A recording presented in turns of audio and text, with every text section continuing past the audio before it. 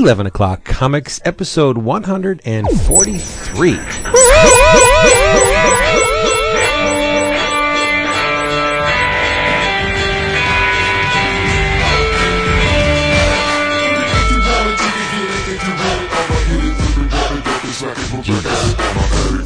Big cheap. 110 more than our old show. Our old show. That was the gestation phase. We were just preparing for that. That's it, yeah, for the big time. That was a training. Oh. Chrysalis into this beautiful, multicolored being that we are today. That's right. Yeah. Aww. I figure with everything, I'm getting close to 500 or so, which whenever I look at the CBS guys to do 1,000 and to think how much fucking time I've wasted doing podcasts, and I'm just now getting to around 500. Wait a minute. What, you doing another show? I was thinking about that, dude. Actually, Pete and Douche said it's 1,260 episodes they've actually done. Yeah, you count up all the specials. Oh my god, dude. Really? We'll be doing our 1,000th episode when we're, oh lord, Vince will be like 62. Yeah. We do one a week. Wouldn't that be funny? Fucking Marvel.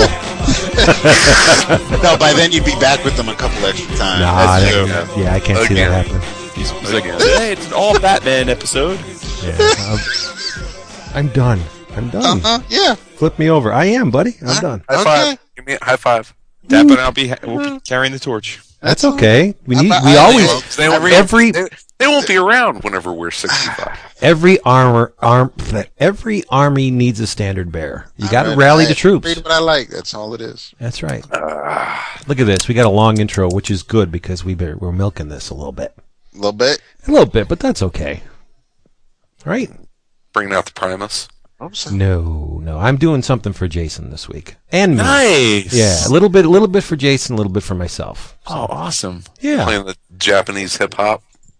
It is hip-hop, but it's remixed hip-hop. It's like a mashup. Sweet. Little Danger Mouse. Little Get Your Freak On. Ooh. Nice. My neighbor. I love you. I was just going to say, yeah. That's why I did it. You're the man. I know. Yeah. You remember Doing that, kind of soothe the pain of his Eagles. Oh, no. Hey, everybody, look at this. I had to stomp on the football stuff. Good for What? you. Because you're going to make them all pissy Wow, before we... Jason's like, It's over, football's over. It is over. It's over. Ladies and gentlemen... That's Seattle, it ain't. It's the fucking comics podcast. Yeah, that's right. It's 11 o'clock comics in the house, and I am Vince B. Yes, you are, and I'm the prognosticator, Christopher Neesman. Oh, we have titles? Dart thrower. I'm just Christ. I'm Crazy Asshole. Indeed, you are. And I'm Peter Pastepot Pete Petruski. No, you're not. You are Jason Wood. In this episode, 11 o'clock. Trapster motherfuckers. 11 o'clock comics, I said. Oh, I'm hey such now. an idiot. It's been brought to you by Discount Comic Book Service, DCBService.com, where you, the comic book fan, can get your favorite funny books and collectibles at huge Wamba discounts. Get this. Dr. Solar, Man of the Atom Trade, the first one from Dark Horse of the reworked, remastered, and revived parts of the Valiant universe by Jim Shooter and company. The trade retails for $15.99, but you won't be paying that. You'll be getting 53% off if you get this through DCBS. $7.51. Oh my God. The first of the 6-issue miniseries of Caligula by David Lapham. 50% off an Avatar book. Unheard of. $1.99. So you can get, and Godzilla, the Powell Hester Godzilla is 75% off. $1. $1. Where are you going to go? Where are you going to get that for $1? Nowhere but Discount Comic Book Service. DCBService.com. And huge wave of Ennis's Dynamite Boys comic. 35 cents an issue. Yeah, if you're wanting to either catch up on the boys or if you prefer single issues instead of trades, right. And you can fill in a ton, it's about like 25 issues of the boys for 35 cents a piece. Yeah, Hero Gasm right? too. Yeah, it's insane.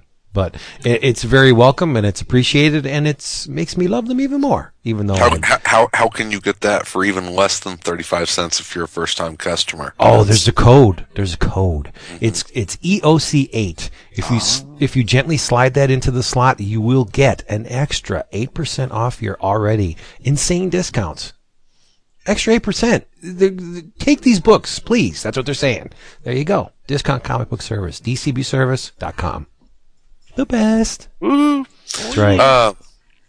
You all should be drinking like hot cocoa and warm whiskey stuff because you're all on the East Coast and you're all you're Skyping in from your little wussy snow bunkers right now, right? Look at you with the big balls. We didn't get hit. I can't speak for Jason or David, but we didn't get hit that bad. We got about 5 inches. I mean, you got about 8 inches, but it's not that bad. It was pretty manageable.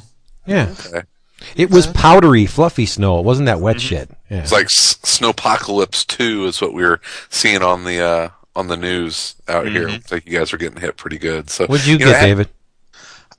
Probably about a foot, but it wasn't. Yeah, I went out. Yeah, I went outside and shoveled, cleared off the car, and pretty much the one time, and then I went out a little while later and threw out the ice melt. And I was expecting to go out more based on what they were anticipating, and smartly they closed the campus and told us all to stay home today. They did that yesterday afternoon, so this way, because Friday, and the last time we got hit, which was last Friday, Renee and I called in a day and didn't bother to go in, and we were watching the people on the streets on the news and everything, and it didn't look pretty, so we weren't going to risk it again, even if they didn't close it. So F them. Yep. Did you measure the snowfall in that special way that you like to? Dipping my balls in it? Yeah. Oh boy, Chris. All right, let's get to the drink roll call. Until we start talking about King Dap's balls, it's time. He's that's scary. All right, Vince. Why don't you kick us off? Maybe we should change the name of the show to 11 o'clock homoerotic comics. You're probably gonna riff on that when I tell you what I'm drinking. I am drinking Smirnoff Ice Green Apple Bite. This stuff is delicious. I love it. That's a very summer. I love it when you get in touch with your feminine side. Yeah, it's cool. I see. What is that about? I don't get that. It tastes. Did you have a Brazilian today too? Or? It tastes good though. No, I had a Japanese pancake. But I mean, it's shut up, David. It's really tasty. And so what? How can you associate Chicago? Don't worry. How can you associate femininity with something that's really tasty? I mean, it's a drink. That sounds like a nice, refreshing on the back deck summer drink. But hey, something that you'd been drinking. Y'all can go to hell. That's all I know. Yeah, I had some Golden Monkey over the last week or so. That stuff's great. That shit is good. Yeah, but you're right. Damn, it's like 10% alcohol. I know. Whenever I have the Golden Monkey, I get really stupid on the show. More stupid. I'm going to buy you a case and have it delivered. David, how about you? Citra, product of Italy, Merlot. So you can drink wine and you don't say foo-foo on him, but I drink something with apple in it and I get like that. He's drinking them more a lot. Merlot. Every time that David says that he's drinking Merlot, I think of that scene out of Sideways, and it makes me giggle. It's true. I mean, at least if David was drinking, a rosé or a white Zinfandel, then I'd have issue. But that's a good hearty red one. Mr. Wood, how about you? Well, I'm coming through for you, Chris. I'm sitting here. I have a cup of coffee, and next to it, I'm sipping a rather hefty-sized glass of Jameson Irish whiskey. Nice. That's nice.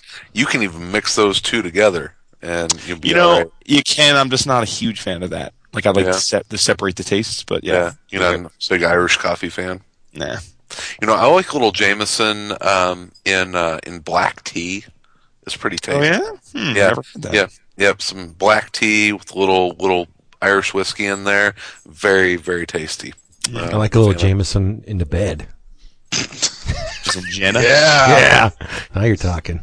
I'd like that era of Jenna post the meth addict, but the third boob job. She got him put him back in? Well, I mean, really, any time after that is really a mess. So Yeah, she still has a pretty face, though. yeah, it's getting a little rough, though. I think That's all right. it's like Chasey Lane. I remember the first. Chasey Lane was the first adult star that where I realized there was this vicious cycle of, they start off in the business, they get some notoriety, you see them, you're like, wow, and then they Super just hot. slowly but surely destroy themselves. Yeah. How's Tracy Lords holding up? Like your grandma. Really? Yeah. Oh, She was great in the first Blade. so awesome. I liked her. You remember that Crybaby. show on Sci-Fi Friday nights back when Sci-Fi had some decent. Yes. I mean, Way back when. It was the First Wave. Was it First Wave or? Yeah, because he was kind of like a descendant of Nostradamus or something. It was. Yeah. I know exactly what you're talking about. Yeah, That was a cool show. that really was. That was that was good stuff. And whenever she came in like third season or so, she was actually pretty good. And that was like her big TV debut, and she was actually pretty good on it. Anyway, I'm having a from the wonderful Great Lakes Brewing Company in Cleveland, Ohio. I'm having their Edmund Fitzgerald. It's their You're a wreck. You're a wreck. yeah, it's a wreck. It's a wreck. It is, but it is not a wreck of a beer. It is a beautiful porter from them, and pretty much everything I've had from Great Lakes is pretty damn good. That's those folks in Cleveland can make some pretty good beer. That's about it. Not that can't make football, baseball, or basketball teams very well anymore, but the beer's pretty good. So there you go. And I was listening to little Gordon Lightfoot before we got on. Well, we'll record the Edmund Fitzgerald. I know. Before we get into the new stuff, I want to go back to last episode and just give my 2 cents on something and hear David and Jason gasp. Yeah. Is that the one that Jason and I were on? I did. Oh no! Last week, yes, was the one you and Jason were on. But I did read the second issue, and after you finish that, I want to give props to Jason. So after you kick him, I'm gonna prop him back up. All right, word. Well, I'm not kicking anybody. I know. I'm not, especially hear how you're wrong. It's all good. Especially John Byrne, because after the fallout, when you guys were jumping on X-Men #1, pretty not very heavily, but you did give him his blows, and I'm thinking, man, this is going to be a huge pile of steam and doo-doo. I read it, and I honestly said to myself at the end, I don't see where the derision or the dislike comes from, because I thought it was a pretty solid first issue, all things considered, from a book that ended 15 years ago, around there, right? Pretty much, yeah. Yeah. And I the things I really liked about it were obviously the drawing and the storytelling. The man still has his chops, can still draw attractive women, can still draw facial features in various states of various emotive states. Like, unlike a lot of current contemporaries, he really has a knack for displaying the characters' moods really well. I enjoyed that. I thought the storytelling was great.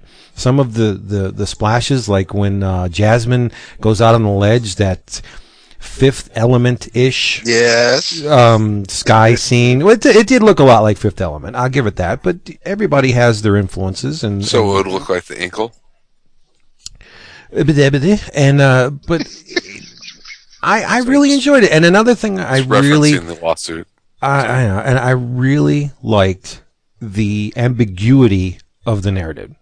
Where was reality? Which one of these things was the continuation of the old series? Could be one, could be all, could be none.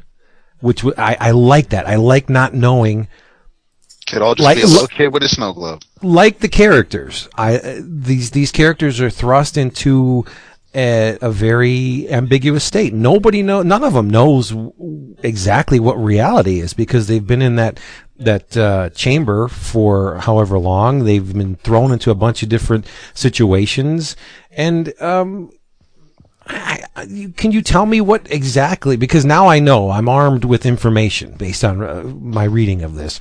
I want to know why you guys thought this was so Unlikable. What about it? Again, didn't we cover that last week? But in short, how is this a train wreck? It reads like a John Byrne comic to me. Well, I guess that's where we just disagree. Number one, I don't know what read like a John Byrne comic means in today's day and age. But let me be more specific. It reads like an issue of Next Men. This is no different from the stuff I've read in the past, and I've enjoyed that. So it stands to reason. Well, if you remember, one of my main criticisms is that I felt like that was a comic straight out of the '80s. So you're pretty much agreeing with me. It's just that it didn't bother you. It bothered me. See, again, it reminded me of a Valiant comic, which is a huge compliment to me. Very wordy, Unity maybe, but yeah, I didn't see that. I like Jason. A lot of it felt 80s, and with me, it's mostly the costume. I get it that it makes sense in Byrne's mind to have the characters look this way, but I kind of want a little bit more than that in my comics. The thing I think with me is that since you stuck with Next Men for so long and I didn't, maybe I forgot what I missed. Maybe because I was able to walk away from it without really feeling like I was missing much back when it first started. There wasn't really a hook to get me to continue with this. After reading the first issue, I basically felt, okay, I still like John Byrne. There wasn't anything really offensive in this issue, but I didn't like, and I referenced Halcyon, whereas with Halcyon I wanted to get the next issue, and I wanted to continue that story. With Next Men, I was like, if I read it, I read it. I'm in no rush. And after Scott mentioned how the second issue was a huge improvement, and I agree with him, there's still, I like seeing John Byrne art. This really isn't, I guess, the John Byrne story that I want to read. Wow. And for those John Byrne fans or those Next Men fans that are digging it, then hey, that's cool. It doesn't. We all have our things where one of us loves and the others may not so much. But if it's cool, and keep telling me about it, dude. As you read the third and fourth and issues and whatnot, if I get to read those, fine. If I read them later, no big deal. But I'll listen to you to have let me know if I'm missing anything. Now, when you say the costumes, are you talking about that phase where they all believe themselves to be superheroes? Not just that. Okay. Not when they signed on with the Stan Lee on the log and they became superheroes, but when like Jason and I mentioned last week, when Braun was wearing that ridiculous getup with the medal and the brace and like in the headgear and scanning with huge 80s old people, I can't see sunglasses. It was. I hadn't seen those on someone since Turbo and Ozone. But there's a neat way to explain that away, being that, aside from the conceptual hook of them representing superheroes with Stan Lee, what their idealized vision of what comic book superheroes should look like. This is all those costumes were pulled from the imaginations of the people wearing them. Like, look at Danny's. His is as kitschy as you can get, and he's a kid. True. And look, at the end of the day, you know this better than anyone. When you read a comic, it's a visceral experience, and I don't. It just didn't. I read it, and I had just talked about Byrne a few weeks before that in that Star Trek book. I read it and was. I think David summed it up best. I read it and said I could. If someone hands me the second issue, yeah, I'll read it. But I am no way, shape, or form this with all the books I read each month. This is no way something I need to keep buying. Just wow. Yeah. Okay. Well, it doesn't mean I hated it. It just means it wasn't. It didn't make the cut. Right. I will continue to buy it. So there you go. Thank you. Please do, because I want to know about it. I would like to still hear about it, and I want to thank Jason for turning my mood around yesterday and starting a thread that I absolutely adore. You're welcome. It was for you, baby. And where can they find this thread, this turnaround thread? That thread is at forum, doublepinbulletinspodcast.com or bulletinbulletinspodcast.com/forum or 11o'clockcomics.com. It's been a lot of fun so far, too, that thread, don't you think? It really has, man. Yeah. And I haven't had time to sit down and actually write up a couple of the ones that I have in mind, but I'm digging reading everybody's thoughts on it. Maybe it's a good subject for this week. Maybe we could do an audio excerpt from that thread. Cool. Do it up. Yeah. You want to or not? Well, why don't we save save that for midway through? We got to get through the current stuff first. What did everybody? All right. What did you guys enjoy this week? Nothing. See, it's funny. It's not some comics suck. You've only because it was a Marvel week for you. It was. I don't buy that. You mentioned current, so I'll wait on this. I, like Jason, am enjoying, even though it's only the second issue. Batman Incorporated. Oh Jesus! Nice. Back to Gotham. Back to goddamn Gotham. I want to talk about too is Batman. You're gonna hate me because since we're I don't hate you ever. I don't know. I'm saying you're gonna hate my train of thought here because not only Batman Incorporated, but since you asked during our Christmas episode if any of us have read Batman: The Return, I did, and I also read the David Finch written and penciled The Dark Knight. Jesus. Dude, karma to you because I wanted to talk about Batgirl and Batman and Robin. Oh, go ahead. I'm gonna put myself on mute. It's awesome. There's still some good stuff going on in the Batverse. All right, now just enlighten me. Is Batman Incorporated the one that's written by Morrison? Yes. Okay. He switched from Batman and Robin over to Batman Incorporated. Okay. And who's drawing that? Yannick Paquette. And inked by Lacombe. Michael Lacombe. Nice. And that's the whole, obviously incorporating the Batman of the United Nations. Yeah. Okay. So what's so good about that? Batman's gone international, and he's funded by Wayne. The art is because Yannick Paquette has very Kevin Nolan-esque style. And there are definitely pages here where you would swear that Nolan touched them. That's definitely not a bad thing. No, it is not. And he draws a kicking Selina Kyle.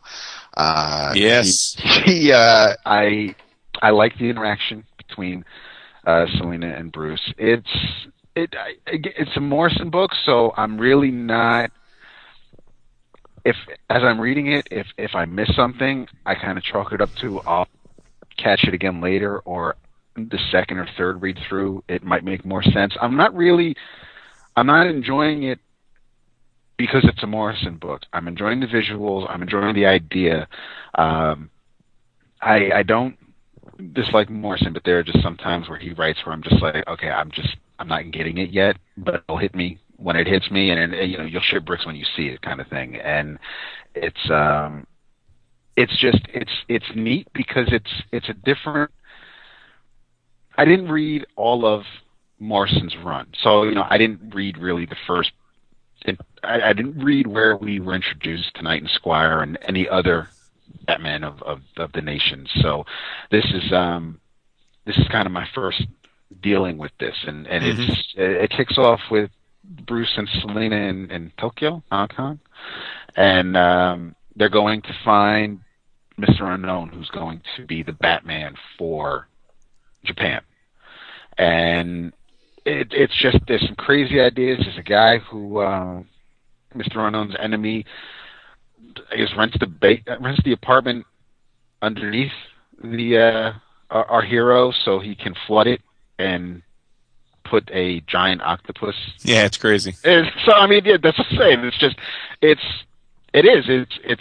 crazy. It's just, so for me, it's something different when it comes to the comics that I read. It's like, all right, I've read Heroes for Hire, I've read Punisher, I've read Amazing Spider-Man. Now let me just read something that's completely off the wall bonkers, and that's where it comes in. And it's crazy, but it's still in the Batman universe. So it's kind of the best of both worlds, and I definitely credit Morrison with that. But again, it's because of the art that I'm really excited about reading this as it comes out. It's probably Batgirl. I'm probably going to get in trade as often as they're solicited, but because I mentioned the first trade, I loved it. And as far as a Batman centric book, I think Batman Incorporated will be the one that I'll be sticking with, that I'll want to read month in, month out.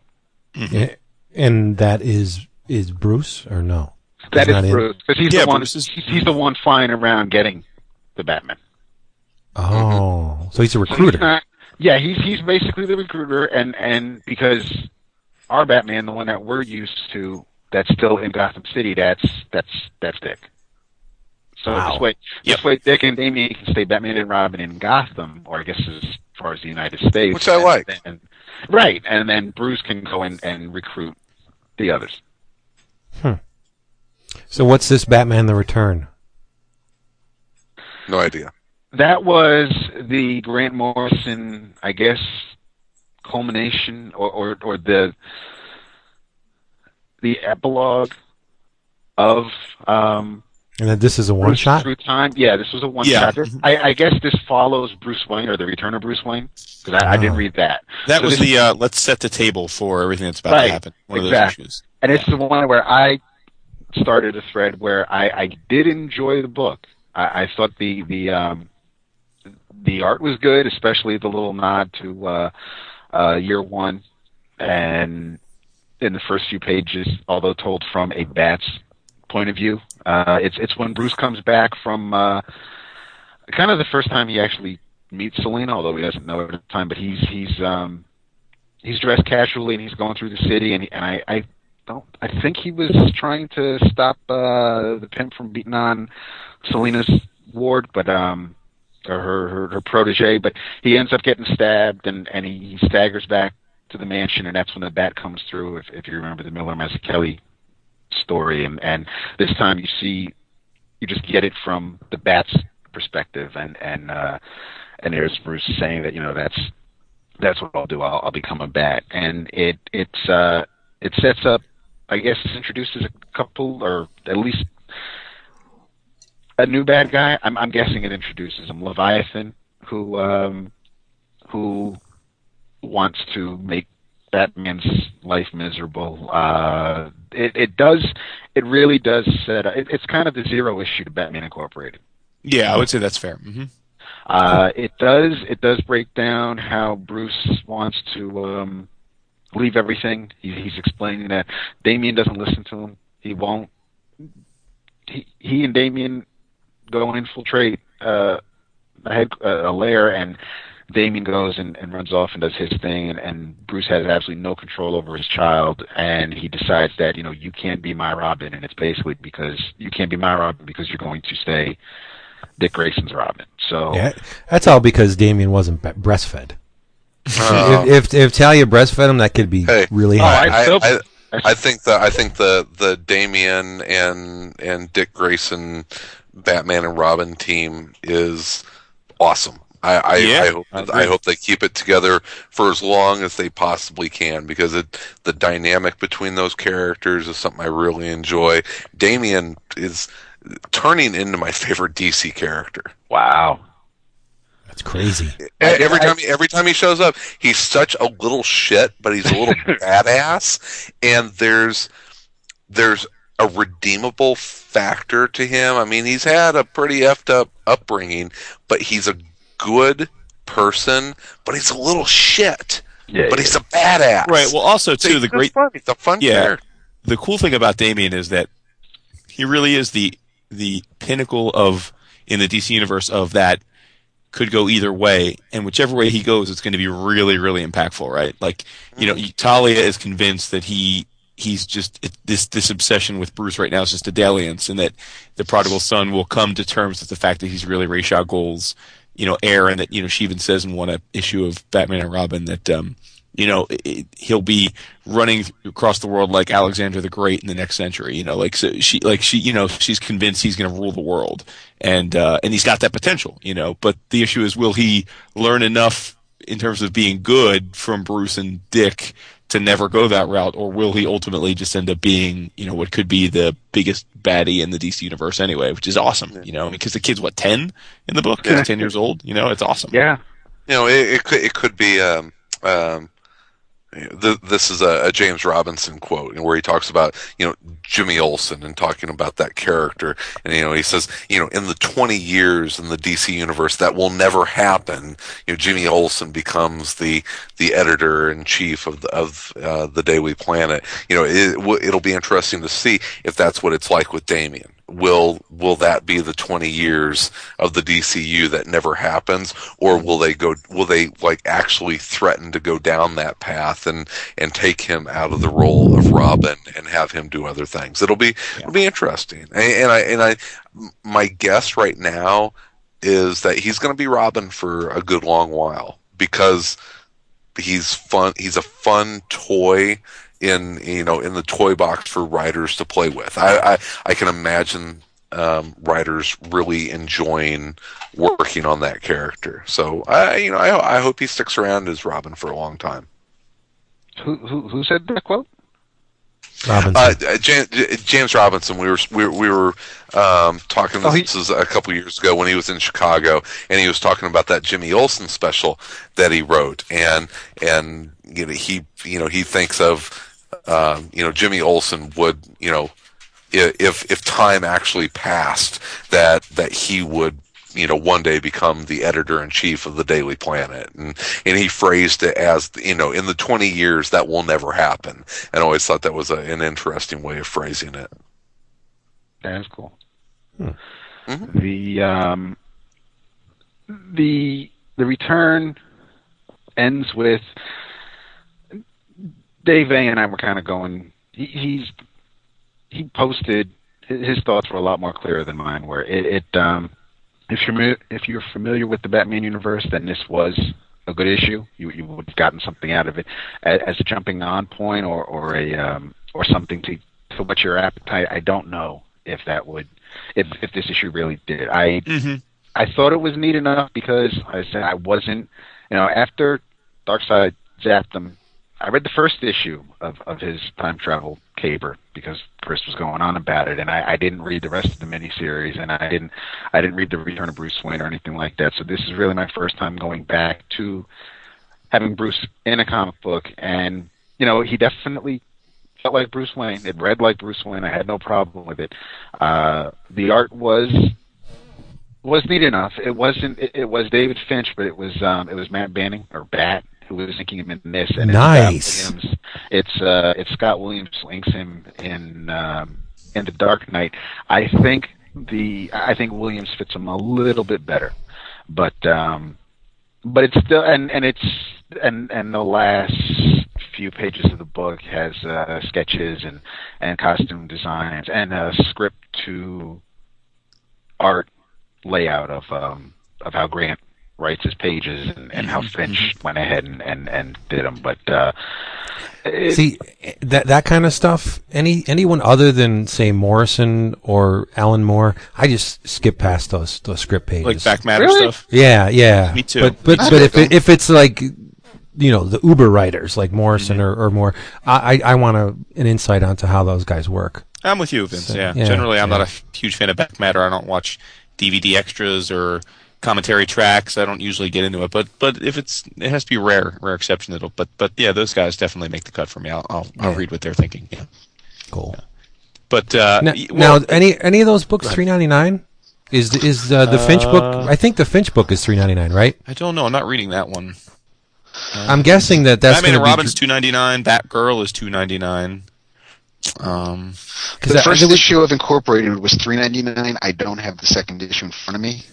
I'm guessing they're going to drop that down to $2.99, right? I think so. That's awesome. That's great. If it's a 22-page comic or 20-page comic, and they had the press release. Well, not even a press release. They just posted it on their blog that they're keeping the line. If it's a 20 or 22-page comic, whatever it is, it's going to be $2.99. So and that was the positive thread that David alluded to earlier in the show, where I said, I'm proud of DC for doing that. Good on them.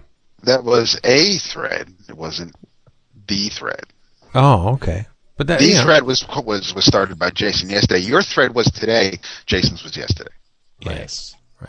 The thread we he's got to referring keep it to, positive. Vince, is why I like thread. Right. I know. All right. You know, the subject I was going to try and bring up that you. No, I didn't say. I just think that's a better. enough. What do you call the football game after the halftime? That's good. Is there like a name for That's it? good second half. That's like the Black There Eyed you Peas go. at the Super Bowl. That's good.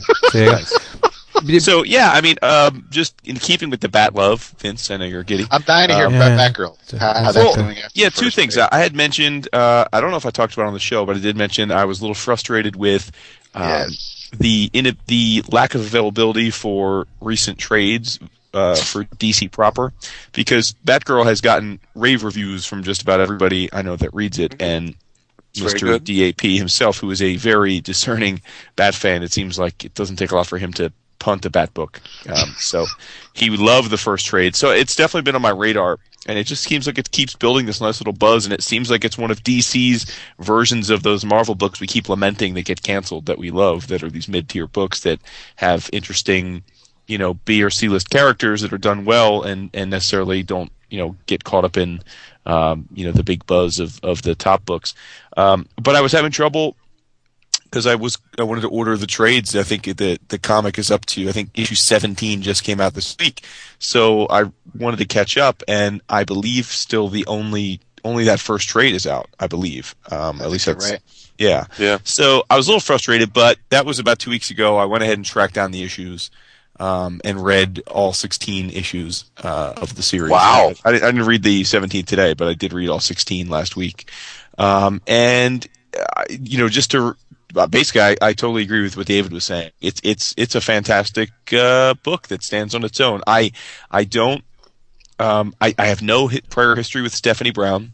I know from the Spoiler. Yeah, I know from the talk of that she was a character named Spoiler, and she was involved with Tim Drake as a friend / love interest and that sort of thing. And then I guess she died, or so they thought. And they brought her She back. was Robin. She died she was horribly. the female Robin.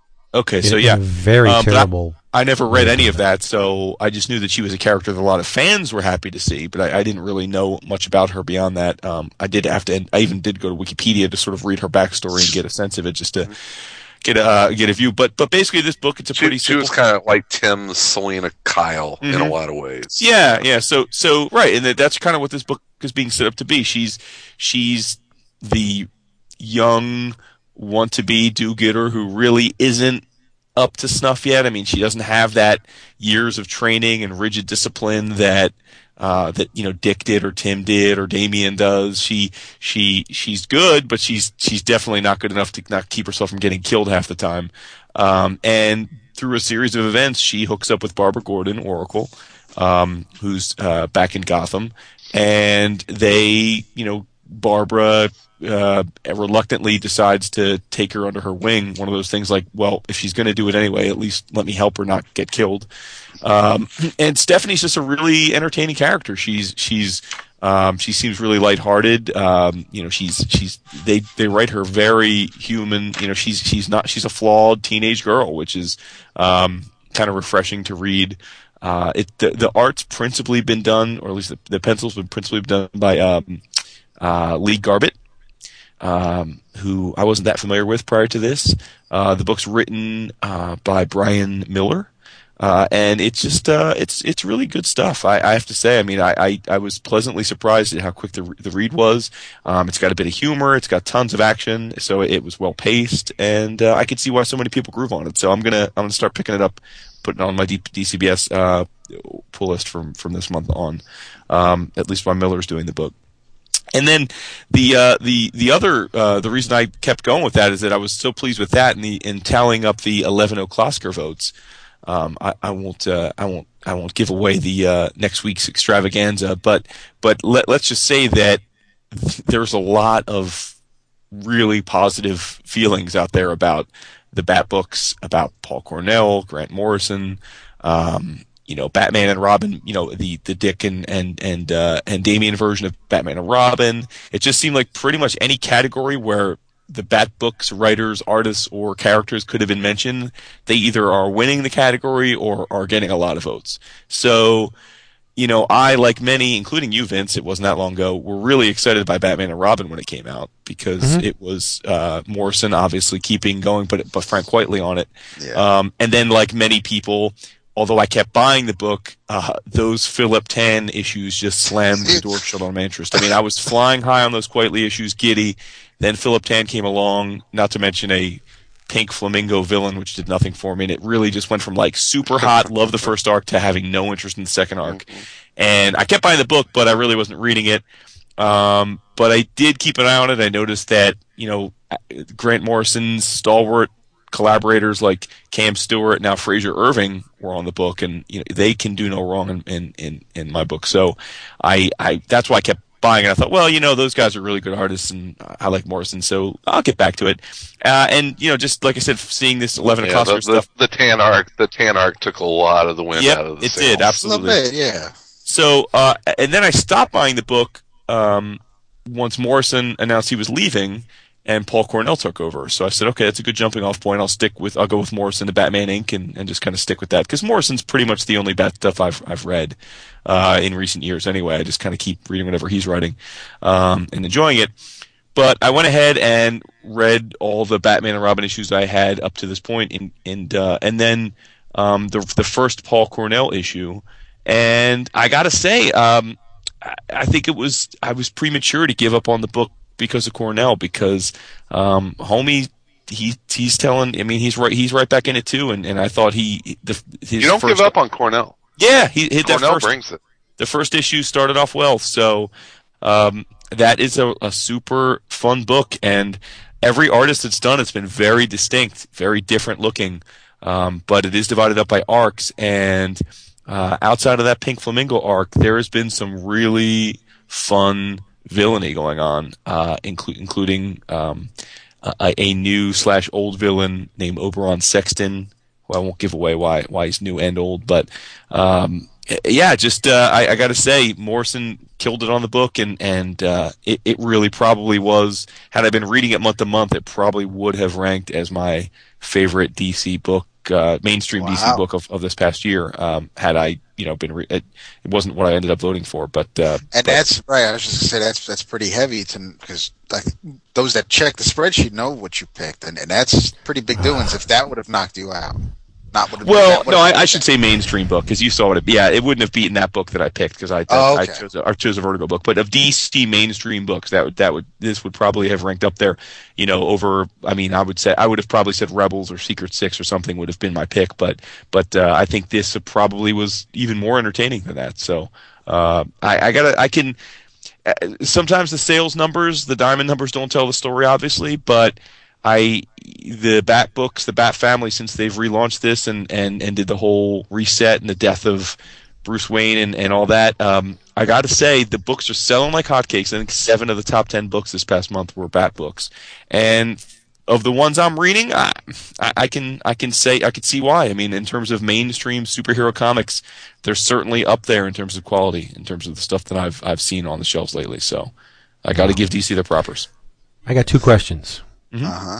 First one's for David, because he would probably be the most likely to know the answer to this. Did they ever retcon that lame brain story where Leslie Tompkins killed the spoiler? Remember that story where I think it's just kind of been pushed off to the side and they don't talk about it. That's my thinking too. I didn't read when Spoiler was Robin. Oh. So who are we going to have kill this girl? Let's pick one of Bruce's most it's one like of his long-time. Again, it's like it's with the Manhunters. Let's have Dirk from Booster Gold be the traitor. Let's have Dr. Jace. Let's have Wally's dad. It's like, really, you couldn't. Yeah. It was no, but before we move on, I do want just to finish up my thoughts on the Bat universe. Yay. The Dark Knight. I think is that the Finch book? That is the Finch book. Yes. It is. I don't want to say like Max Men. I think I can skip a month. I don't know. Parts of it feels like this is Finch's homage to Hush, where you kind of just have let's throw all of Batman's rogues in it, and because we start off with Batman versus Killer Croc, and this is where I guess people that are big into continuity and need to know where everything matches up. How does the Dark Knight fit in? How can Bruce be overseas recruiting Batman, and here he is in Gotham, and I don't care about that. I just want to read a good story, and here we have Bruce in Gotham. He starts off with taking on Killer Croc, who apparently is shooting up Venom, and they then we end the issue with a surprise. I don't know if it's a surprise, but it's a cliffhanger, and we see another one of Batman's old rogues, and it just I don't want to prejudge this after reading the first issue that it feels like Hush all over again with everybody from Batman's enemy list showing up, but we're also introduced to yet another young friend from Bruce Wayne, when they were both young. I don't want to say a young person in Bruce's current life, but when Bruce Wayne was a wee child and before his parents were killed, and there's a little girl who he knows whose name is Golden Dawn. Apparently she's missing, and so Bruce is going to find her. Her name is Golden Dawn? Her name is Golden Dawn. Really? Yeah, so he's also dipping into that old golden age, come up with the corny name trope, but it's when you say Golden Dawn, I think of something completely different. Of course you do. Go ahead. But it's we're introduced to, we're not introduced, but Finch is kind of hitting the ground running because we see Commissioner Gordon, we see Harvey Bullock, we see this new detective who just recently joined the squad, I believe, from Metropolis, because I guess he's not gay. So it's just you have Finch is definitely setting up the play for the game board to who he knows. I think he's got a plan and he knows where it's going, and it's going to be, I don't know if he wrote any of his Image work. I don't know if this is his first time really writing. I know it's his first time writing a big tier character, but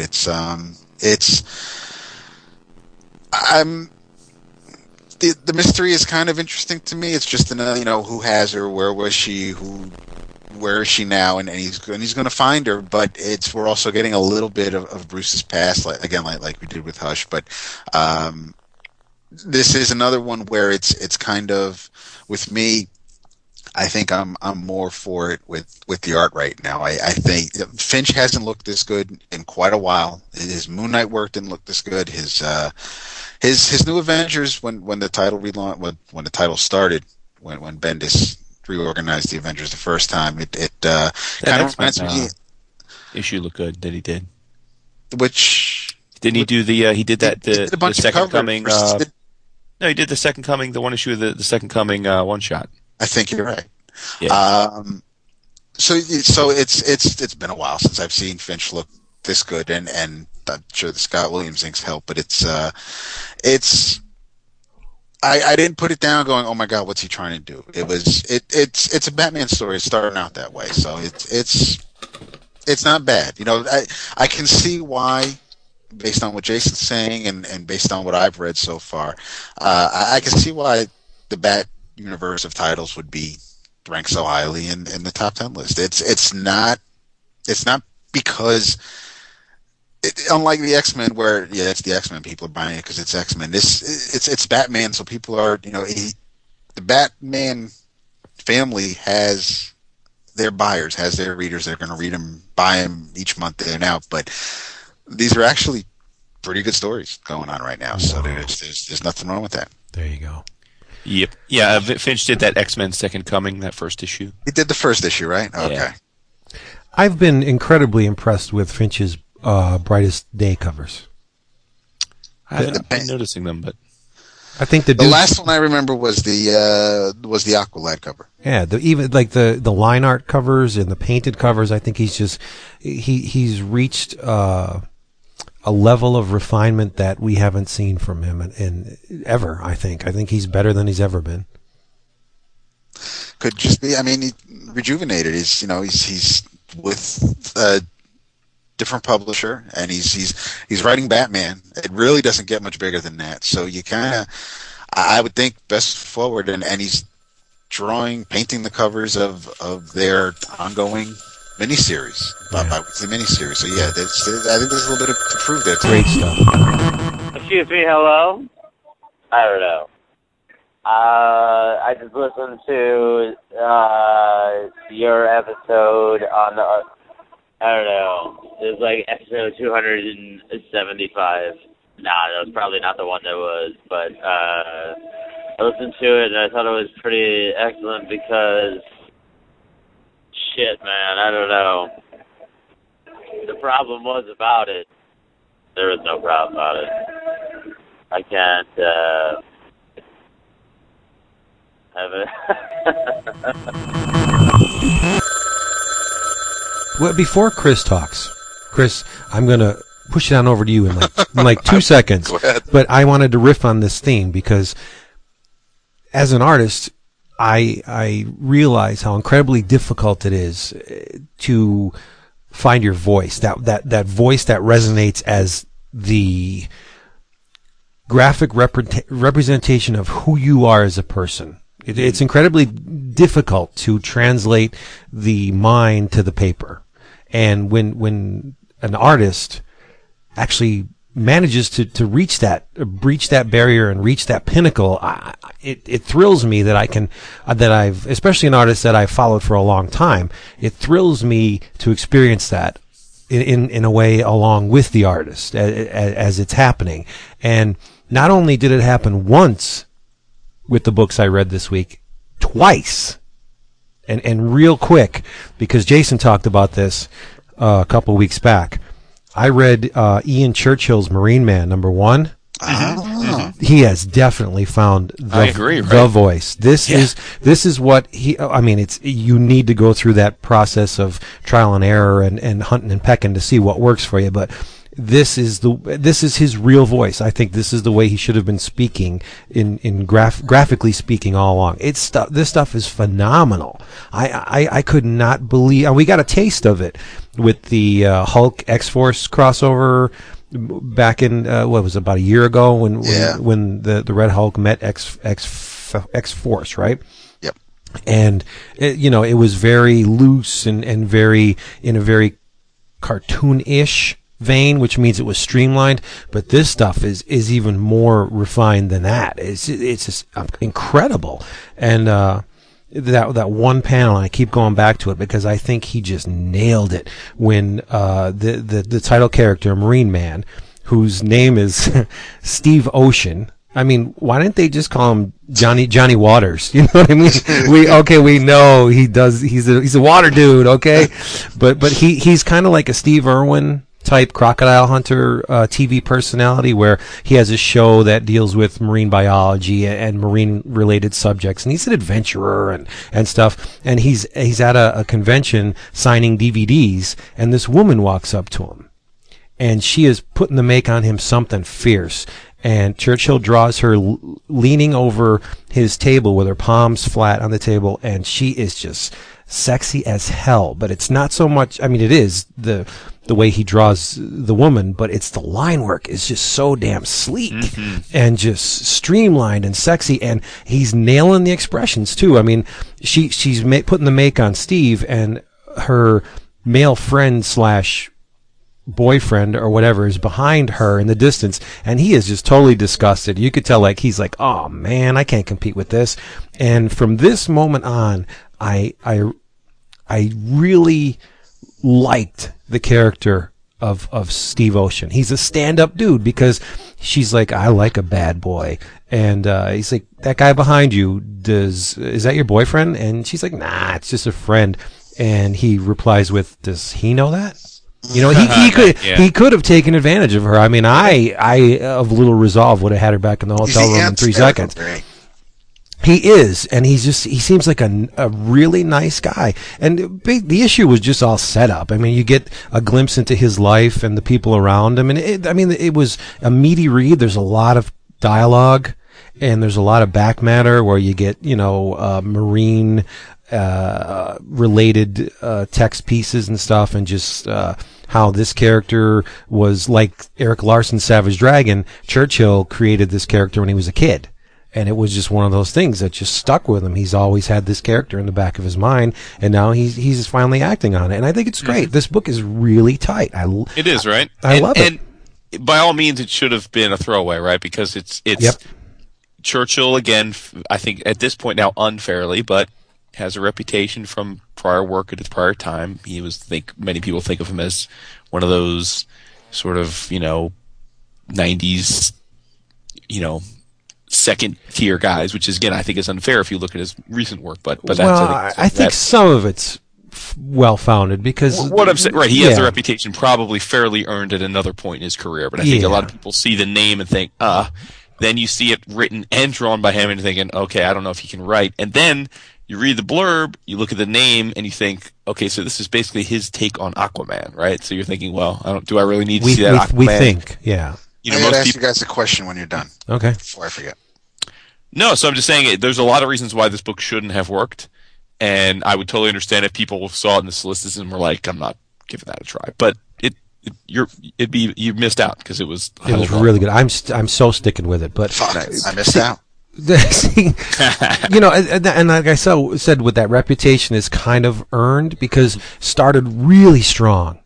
Back when he was doing Cable with Jeff Loeb, his style was very image influenced, but it was still really strong. But then there was a point, and I always go back to this: his Supergirl work is just not good. I mean, he was drawing in the Turner style. I guess it was an editorial mandate that they wanted it to look a certain way after the Superman Batman Supergirl arc. That revamped that character. So they said, hey, can you do it like this? And I guess he acquiesced, and the rest is history. They were just really weird. And I mean, there was a time when if I saw Ian Churchill's name on the front of the book, I would not buy it. I just it was a stigma. But now, I mean, he really surprised me with that Hulk stuff, and this is just even better than that. Nice, Christopher, you were going to say something?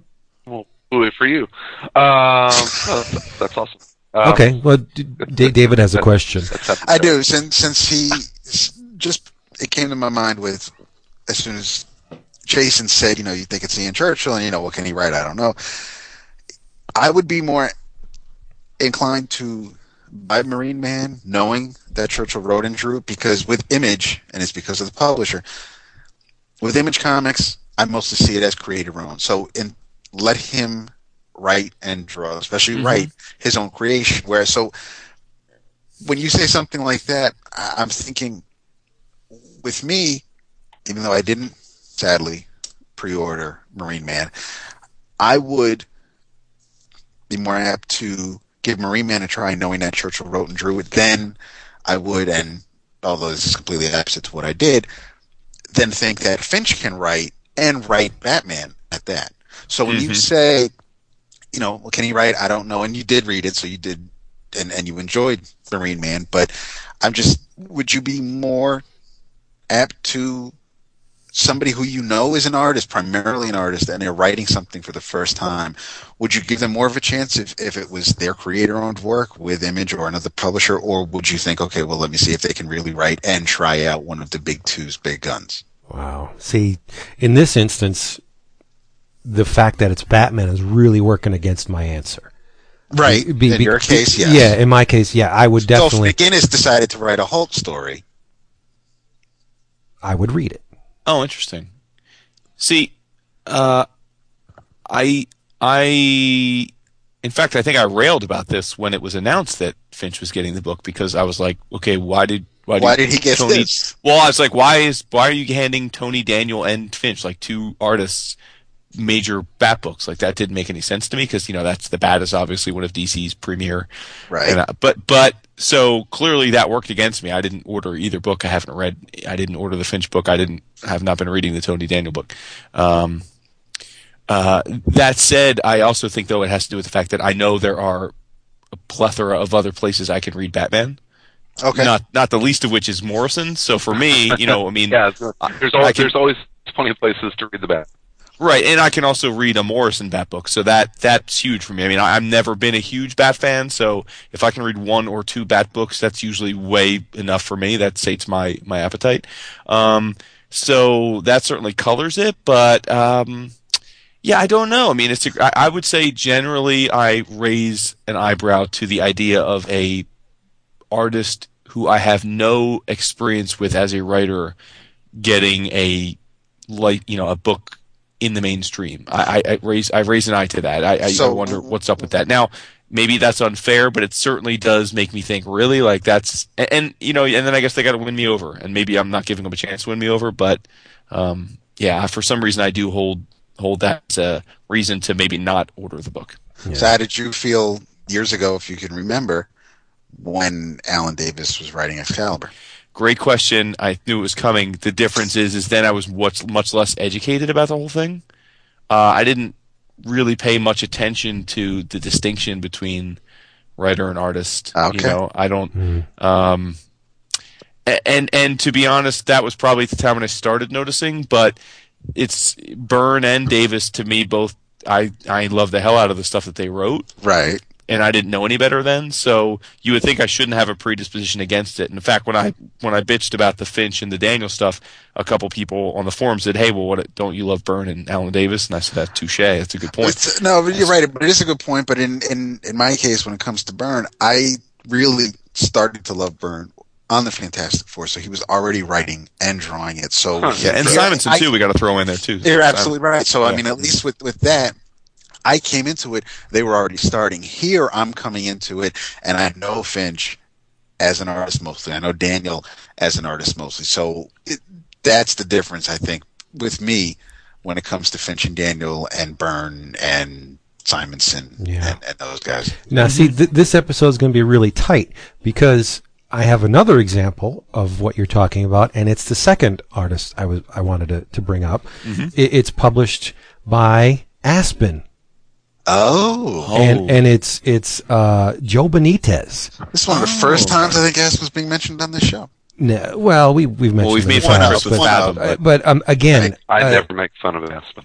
Another artist who seems to have found that graphic voice, and he's speaking very clearly on this issue. Again, Joe Benitez writes and draws this. Lady Mechanika #1. Now, I talked about the Zero issue a couple weeks back. Yep. How it was just basically a taste. Not only does it look, it's astoundingly beautiful. I mean, he has seemingly dispensed with the big titty Joe Benitez way of approaching things from his work back in Justice League and stuff. It's a very, from all angles, this is a very mature piece of work. He doesn't resort to TNA to sell the story, although there is a new character in here called Commander Winter, who looks a red-haired cross between a Russian and a German commander with an eye patch, and she seems to have a history with Lady Mechanika, judging from the eye patch. But I mean, even the interactions between the seemingly lesser characters. There's Lady Mechanika has a discussion with a doctor who finds the body of another biomechanical person, and he is the one who pronounced her dead. And there's just this back and forth between the two, and it's really well written. And it's there's a little girl. He has a daughter who has a Layla Miller type vibe to her. She's very smart for her age, and he writes convincingly. I mean, these characters seem like who they wants them to be, and visually, layouts, the figure drawing, the backgrounds, the environments in this book, they're gorgeous. I mean, it's just it's mouth-wateringly good. The costumery that he does with this Victorian / steampunk look that he's got going on, it's fantastic. I mean, if you said to me, what's the worst thing about this issue, I'd have to say the J. Scott Campbell cover. And he, I mean, if you know J. Scott Campbell, he's no slouch. The guy can draw. I mean, if I was pressed and you said, what did you like least on that graduated scale? The J. Scott Campbell cover. So take that as a resounding yay for this book, because it's just fantastic, and it's $2.99. Is it $2.99? Yeah, $2.99. The first issue just came out. There's a 0 issue out there. There's some weird kind of recipe thing going on in here too, where there's like steampunk kitchen, where he gives you recipes for for things like based on characters that appeared in the 0 issue and this issue. It's amazing. Really, give it a chance. Lady Mechanika from Aspen. It's unbelievably good. So there you go. I'll let Chris go. Yeah, cool. It's great. It's really good. I like it. We're bringing the love today. Yeah. I don't have a whole. I've been reading little bits and pieces of lots of things, so nothing of any volume to talk about. I finally get my. It sounds terrible to say finally. I got my 11 o'clock Secret Santa gift, but it was coming all the way from the UK, so. So definite props, and understanding that it was coming in January. It's from Sean. Okay, Parker, shake. It was from Sean M on the forum, and I got some. He'd asked me, it's like, what do you want? And I said, I don't have access to a whole lot of UK comics, and so he sent me the best of Future Shocks. Oh, neat. Mm-hmm. And the Ballad of Halo Jones. I got Ian Gibson. Nice. I got some 2000 AD. You suck. And I specifically asked for a copy of Beano, and so I got a copy of the Beano. They still publish that? Yeah. Holy mackerel. Yeah, this is number 3,563. Oh, nice. Take that. Holy crap. Take that, Action Comics. So yeah, I've got how often does this come out? It's got to be weekly then. Yeah, right? I think it is weekly. Yeah, every Wednesday. So yeah, I've got a copy of the Bina, and he also did an awesome Joker sketch for me. And says the best villain in comics, and I would have to agree. So yeah, I got some cool UK stuff to read through here. Other than that, I've just I started reading some old Len Wein, Bernie Wrights, and Swamp Thing. Did you hear my heart flutter? I did. That's what it was. I also heard your dick poke up against the underside of your table. Sounded like a chainsaw, didn't it? Mashed potatoes. But I got a question. So I'll get more in depth on that kind of stuff. I'm still going through Sandman, like an issue a day and that kind of stuff. So I'll probably bring that stuff up post 11 o'clockers. Cool. I got a question. So this whole DC 75th. Hold on. The Levitz book you're talking about, right? Yeah, the DC 75th anniversary book that huge tome. Mm-hmm. It probably seriously weighs like 20 pounds. Am I going to regret it if I don't get this thing? Yes. What will probably happen? Taschen has a history of publishing very high ticket or high dollar books in one format. Then they'll take it's like a Reader's Digest approach. They'll take a condensed version and make a mass market version of that. And if you snooze on that, you'll probably only be able to get the mass market version after a while, and then you'll be like, damn. Because you know what, with Borders' current calamity, take a 50% coupon and go buy the damn thing. I was just going to say, that's the only way I'm going to buy that thing, though. I can't spend $200 on a book, which is effectively a coffee table book. I mean, it's cool. But they're, in my opinion, the absolute best book publisher on the planet is Taschen. Okay. Bar none. Back in the day. You can get it from you can get it for like $122 from Amazon. Yeah. But that's cool. Yeah, I guess. I gotta track down one of those 50% Borders coupons. While Borders is still around over there. Yeah, and you mentioned you got a sketch, Chris. I am delinquent in thanking a person who sent me a drawing as a Christmas present.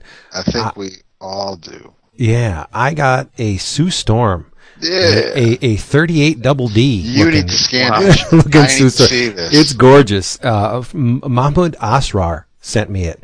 And not only did he dedicate it to me, but my wife too, like Jason. And he did it on blue paper, and nice. it's black ink, like line art, and he highlighted it, the light areas in white. It's really nice. Nice. So just like my Deadpool's in on a red piece of paper. Yeah, it's amazing. My Hunter Rose Grendel is kind of on this dark purpley paper. Nice. It's signed to me and Renee, and we got to get a matted frame for it. But I think I have a picture of it. I know he posted it on his blog. I think he's posted Chris and Jason's also. I don't think he scanned yours in, Vince, so you have to do that. I'm dying to I will do it. It's pretty. It's pretty. She's got an attitude too, as she should, being the top dog. Stop, the top woman in the Marvel universe. Shout out to Mahmud actually, and he. I'm looking forward to when he can finally take, I guess, the cover off of whatever his next project is. He seemed on Twitter really excited for his next project, but he can't go public with what it is yet. So I'm looking forward to hearing what it is. Dude should be on. He should be on a top. He should be on a top tier book. He should because he's amazing. Yes. Well, you see his next convention stop. Ceros Edos. Rocking in Chicago. Nice. There you go. I'm really looking forward to hopefully spending more than like the 5 or 10 minutes we got to chit chat in New York. We could take him for gizzards.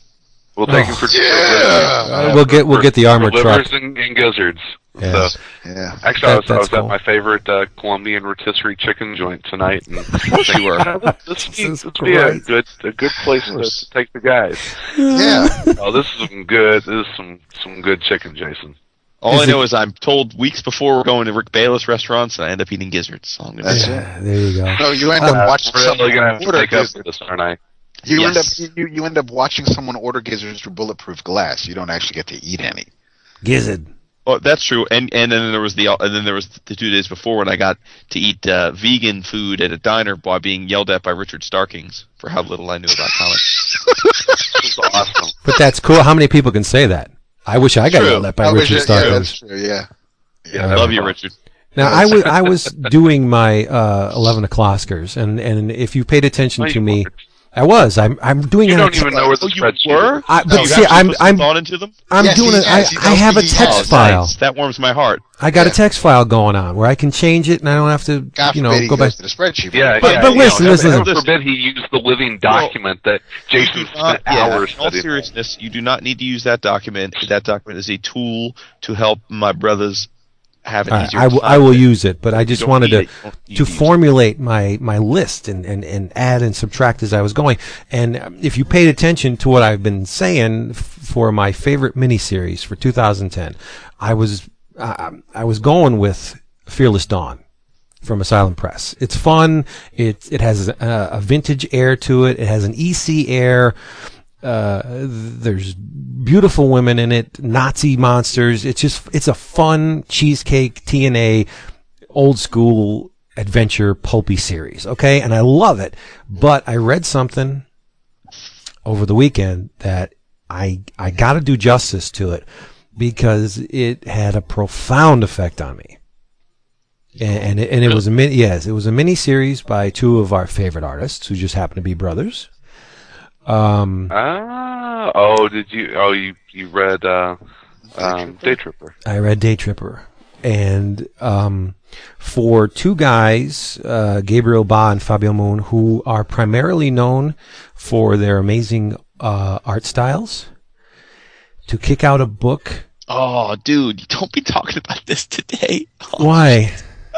No, go ahead. We have our 11 o'clockers next week. I know. I'm just gonna give it a little 2 words, maybe a little more than 2 words, to kick out a book that resonated with me, not only visually but in terms of story like this.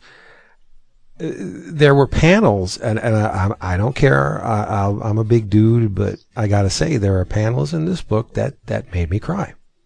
And I'm specifically because you seem like if I would have thought this book would be like the kind of thing that I gush about that Chris likes, that David, and then you're like, No. like this struck me as the kind of book that you'd be like making fun of us for loving. No, the panels, the two panels with like you think Vince has no heart, Jason. With his He doesn't seem to have much affinity for straightly played. I don't, but this is not straightly. Life. This is not straightly played. This is anything but. But the one iteration of is it Brace? Is his name?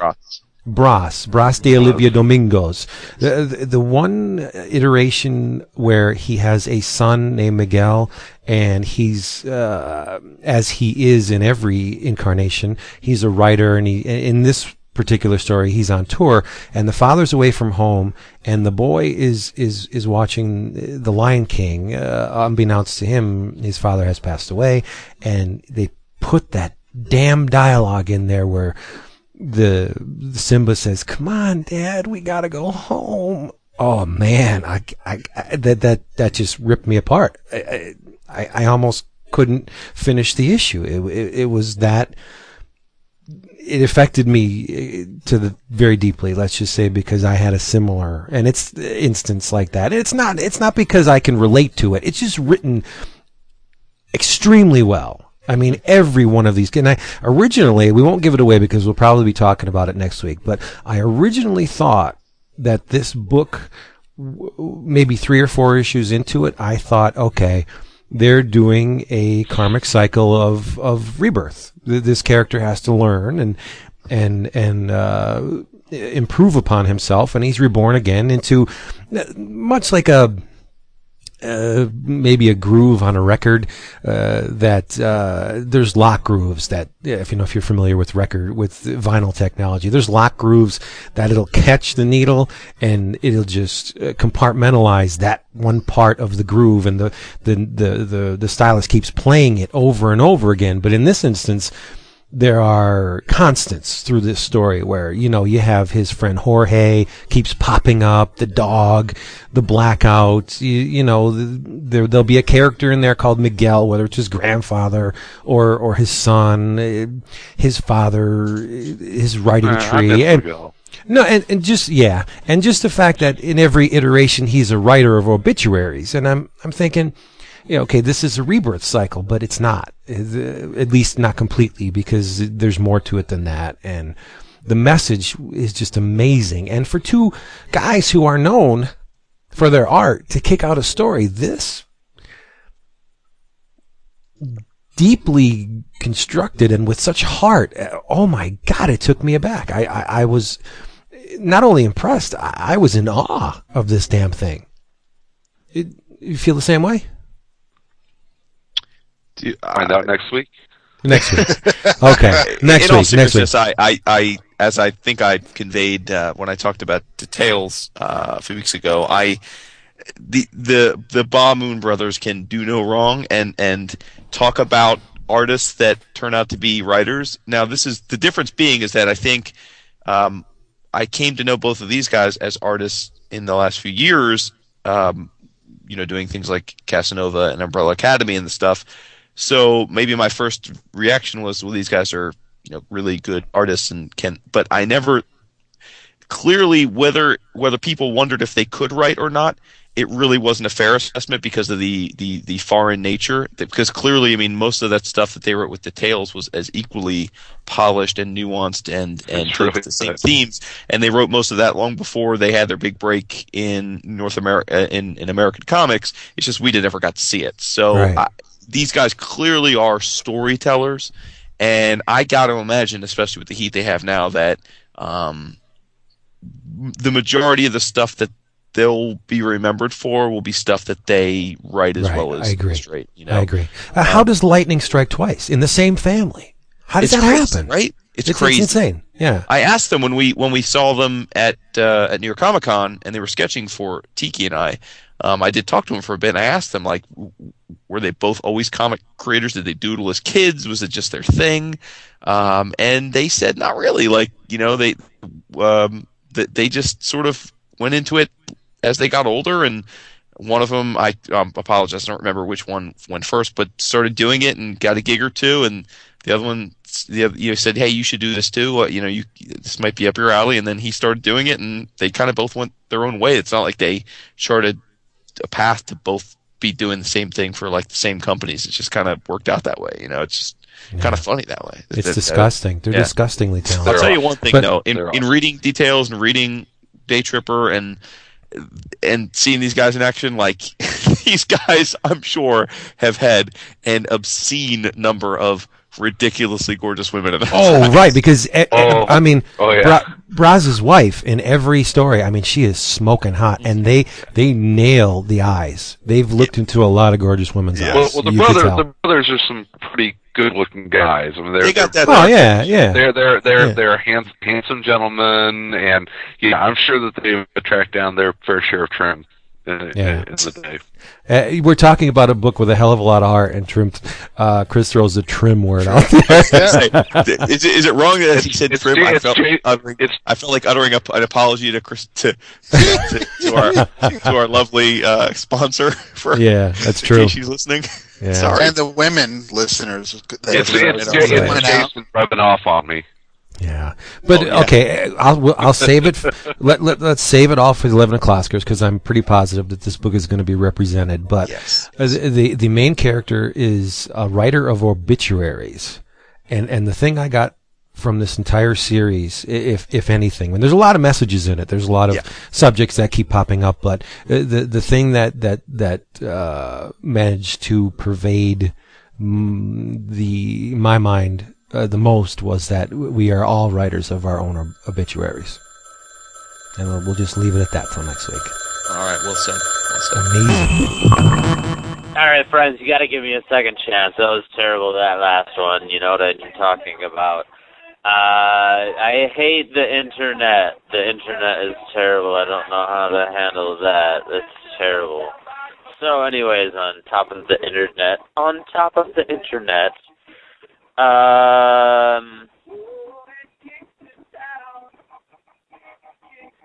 well, the internet sucks. I don't know. Speak about the internet.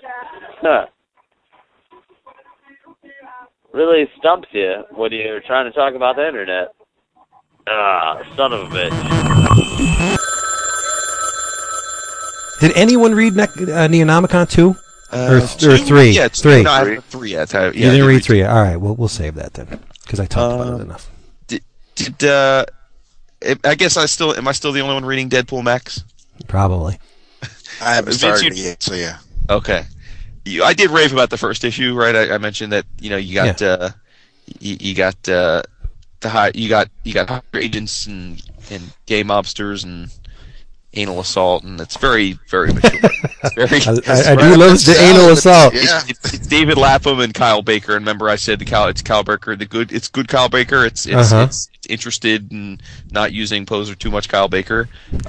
Too much. Well, it's continuing. I don't want to spend a lot of time on it because it is what it is, and it's definitely something probably that is only for a select few out there. You have to appreciate Deadpool, and you have to like really adult, almost gross out humor, because that's what this book is. It's very much a Max. It is a Max book. It is a Max book. I was going to say it should be a Max book if it's not, but in the latest issue, he is seeing a shrink who's obscenely good looking and stacked, and he keeps hearing her say just ridiculous things, but then in a thought bubble they tell you what she's actually saying. So like, for example, she's taking notes and listening to him, and she says, "I want you deep inside me, you luscious hunk of man meat."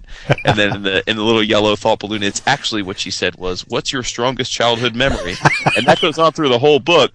And then, as it turns out, she is actually a mental patient that's escaped, and all the things he was hearing, she was actually saying to him. Oh, nice! Yeah, so it's awesome. But and you get a little glimpse into and what medium best facilitates that approach? Comics. I mean, if that could be done in a movie or a film, but the best way to do it is comics. Awesome. Absolutely. So just loving the hell out of it. Again, your taste your mileage may vary, but it's with there being no lack of Deadpool featured books out there right now. I have to say, if you're a fan of the Joe Kelly stuff and you don't mind R/X-rated humor, because obviously there are some readers out there, I'm sure, that like to keep their comics a little more PG. But if you're into the R-rated stuff and you like the Joe Kelly stuff, I gotta say, Lapham and Baker are doing their thing here. They seem to be having a lot of fun doing this book. Put it that way. Awesome. I'll leave it at that. So yeah. Vince, you got to get the first trade. I'm sure you're going to love the trade. Yeah, well, trades are the way to go for me. So yeah, I'll definitely check it out and trade. Yep. If anybody's not going to talk, I want to talk about an issue that looks like a trade. I won't go into specifics, but again, going back to that 11 o'clockers, you have a category in there. What is it? Favorite single issue? Mm-hmm. And you're going to tell us what you're going to vote for, so that you don't talk about it? No, this is in the running though. It's in the running, definitely in the running. Did you read Fables 100? No. Oh my God. Well, Jesus. I'm getting it in the trade. I'm not gonna. No, but how are they going to do this? Because Fables 100 is a little trade. Well, it'll be one of those thick ones, I'm sure, with a couple of issues. Yeah.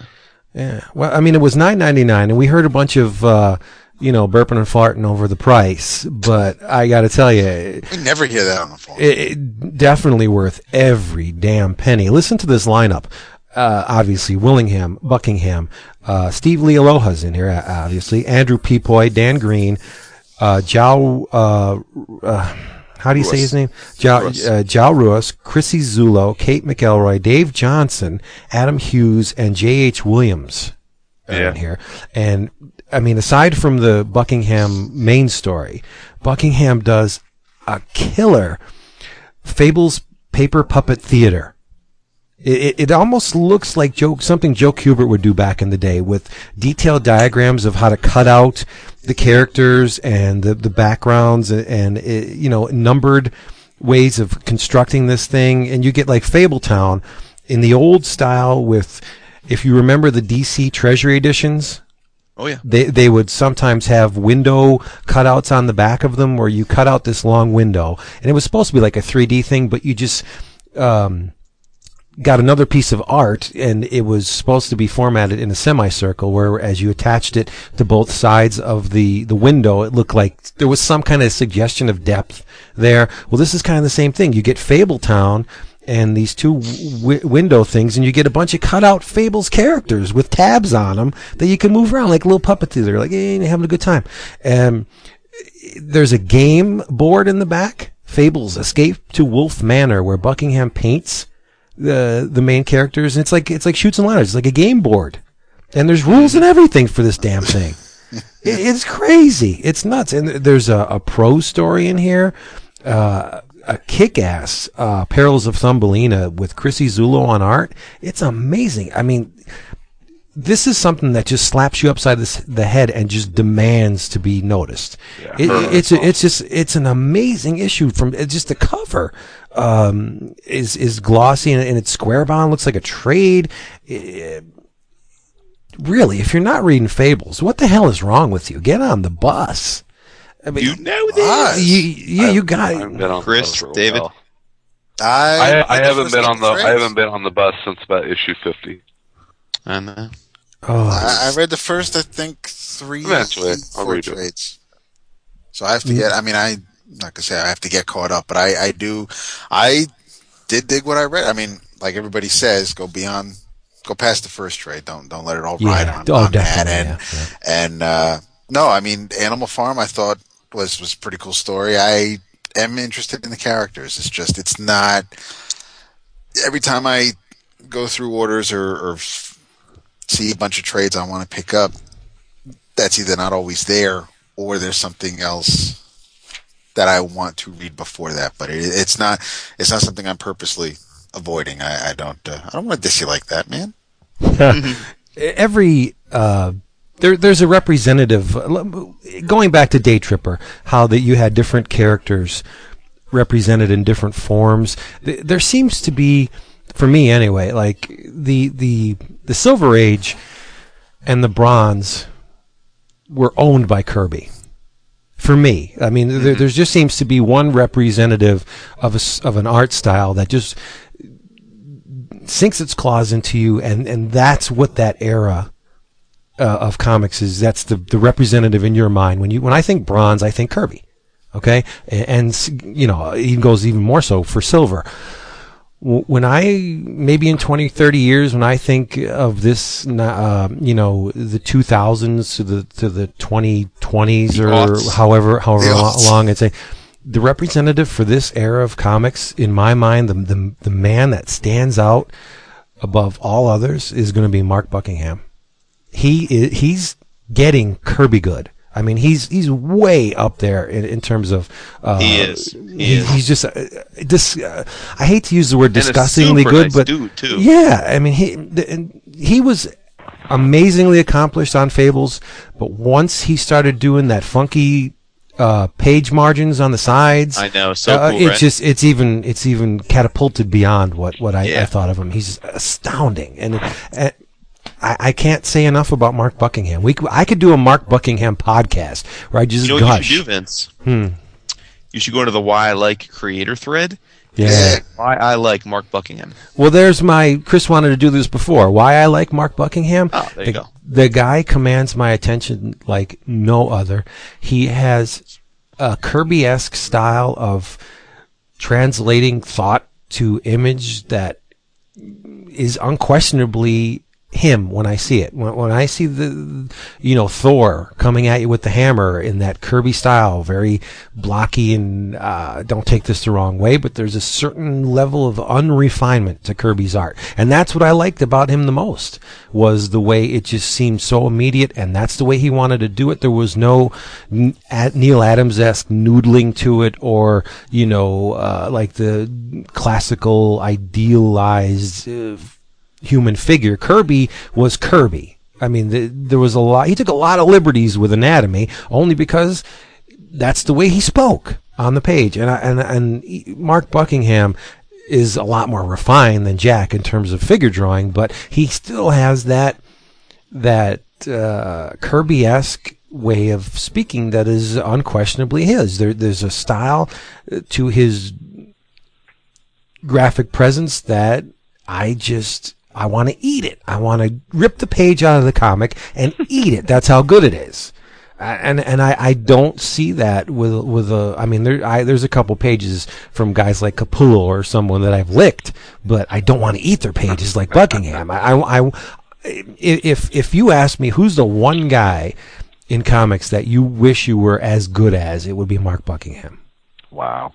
Yeah. The man is a genius. There's very, very few artists I would put in the category with Buckingham. Maybe 2 or 3 tops. I mean, the guy's just phenomenal. He is. I love his Batman work. Yep. So why I like Mark Buckingham. That's mine. Nicely done. Yeah.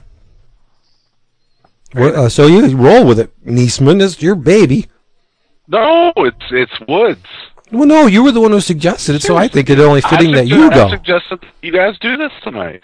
Okay, well, you guys. I can't think of anyone off the Phil Hester. Why I like Phil Hester? Really? I would think. Wow, go! I love Phil Hester, but go ahead. I would think it would be Greg Rucka. Why I like Greg Rucka? We already know why. Because he doesn't pull out. Greg, he has a father restraining order. Oh, you guys, Greg's fantastic, but he isn't the double threat that Phil is. I'm always skeptical. We were talking about like Finch and Tony Daniel, and Phil is one of my favorite cartoonists. I mean, he is. What that guy can do on a page, his ability to tell stories visually is phenomenal. I mean, he's really one of the best in the biz. And then whenever I saw that he was, and even writing, gosh, it's well over 10 years now. When I saw that he was writing, I was like, okay, really, it's another one of these, artists wants to write, but man.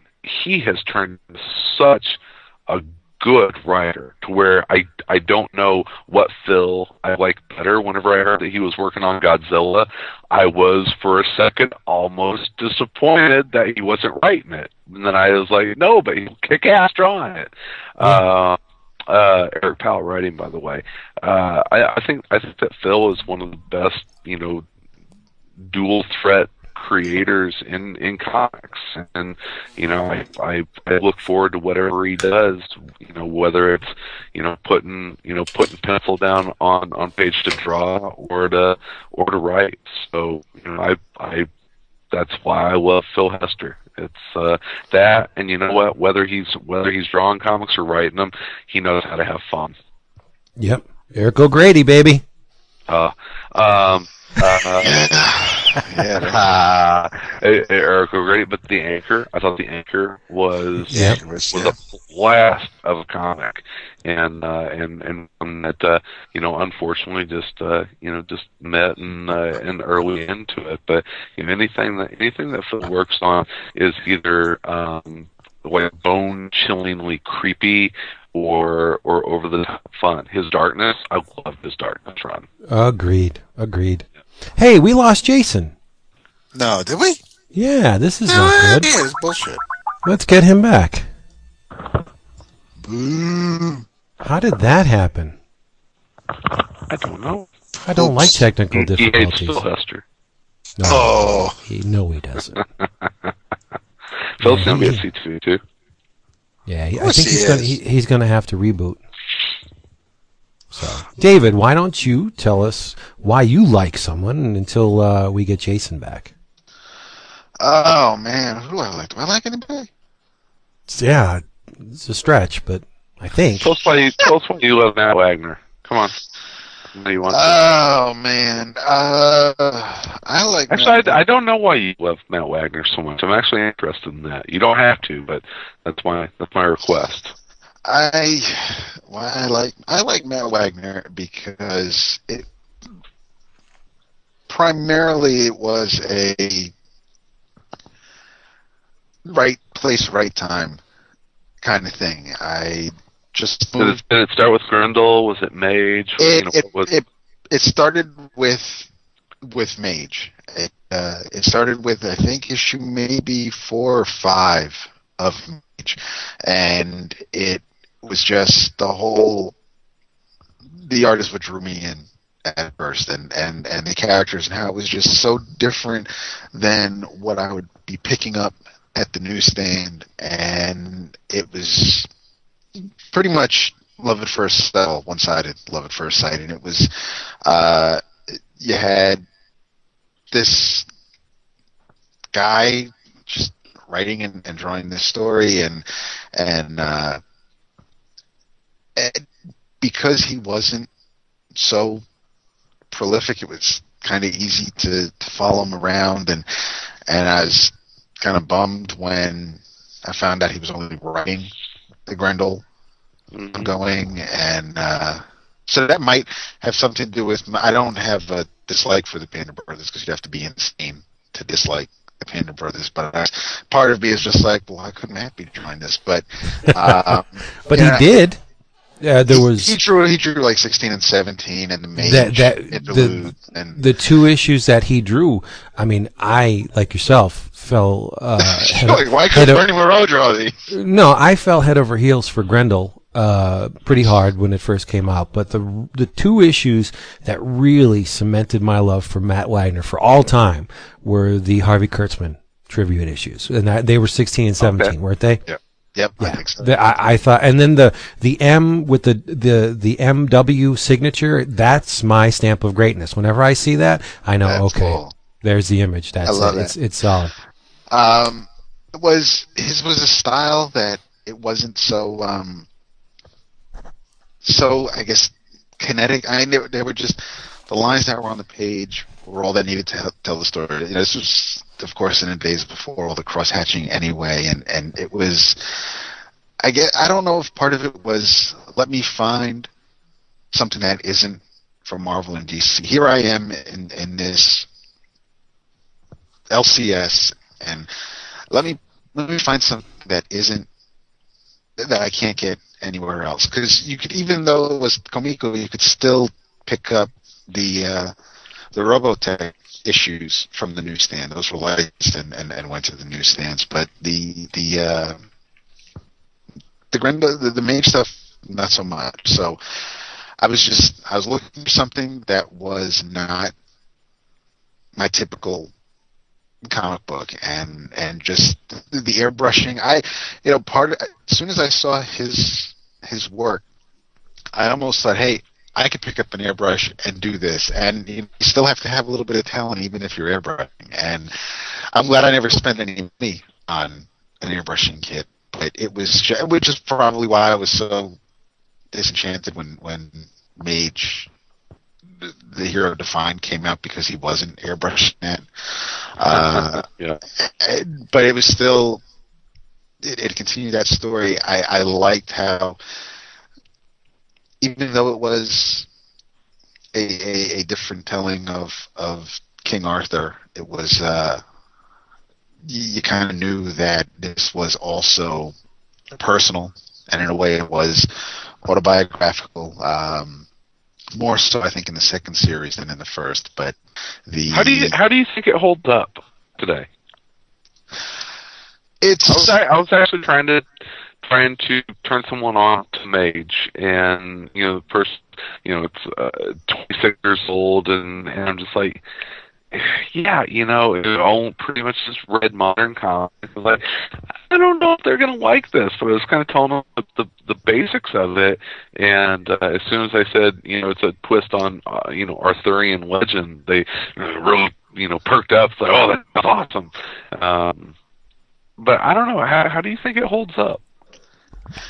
I think it holds up. I don't think there's any, because there aren't a lot of topical elements in it. There's not.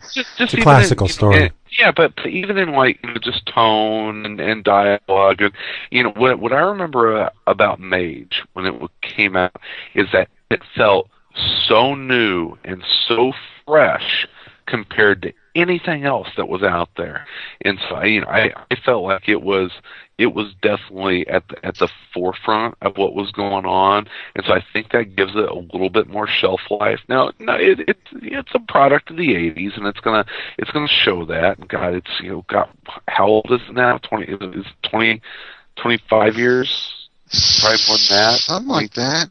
Yeah, it's around 25 years old now, and so it's gonna show some cracks. But yeah, I think I reread the first volume last year sometime, and it's the hardest thing because I loved it. I loved reading it again, but in the same way that I loved reading Alien Legion. And you ask yourself, like, am I really enjoying this because it's really good, or am I enjoying it because it's pressing all the right nostalgic buttons? Yeah, that's a tough call. I don't really think there's a way to discern between the two, because you would have to almost erase your experience with it to answer that question, and you can't do that. Read it again for the first time. It's like, how do you approach something like the Beatles' Revolver with a fresh ear? You can't.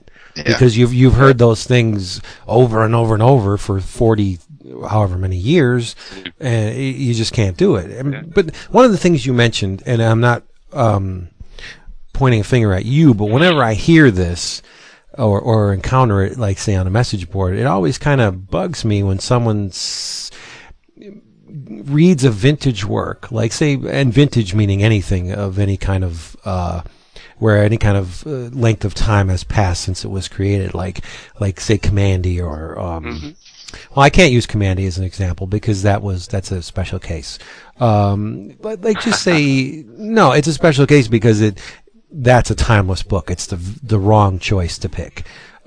Just like Byrne's X-Men, Byrne and Claremont X-Men, or something of similar, like Secret Wars 1, where even if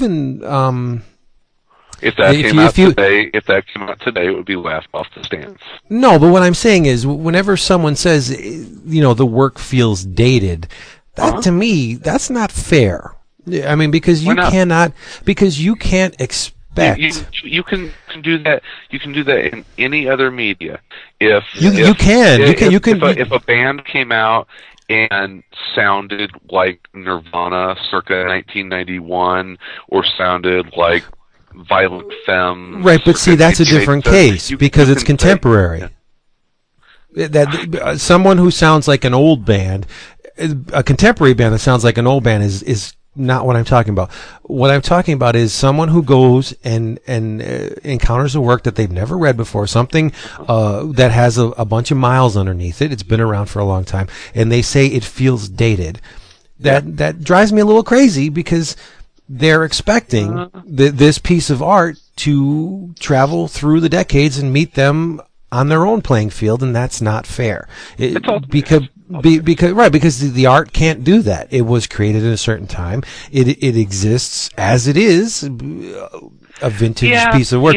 But you should meet the art on its terms, not vice versa. Well, no one looks at the Mona Lisa and says, "Wow, nobody dresses like that today." No, because it's a couple hundred. We need to rephrase. It was like, how does it compare to today's comics? I don't know.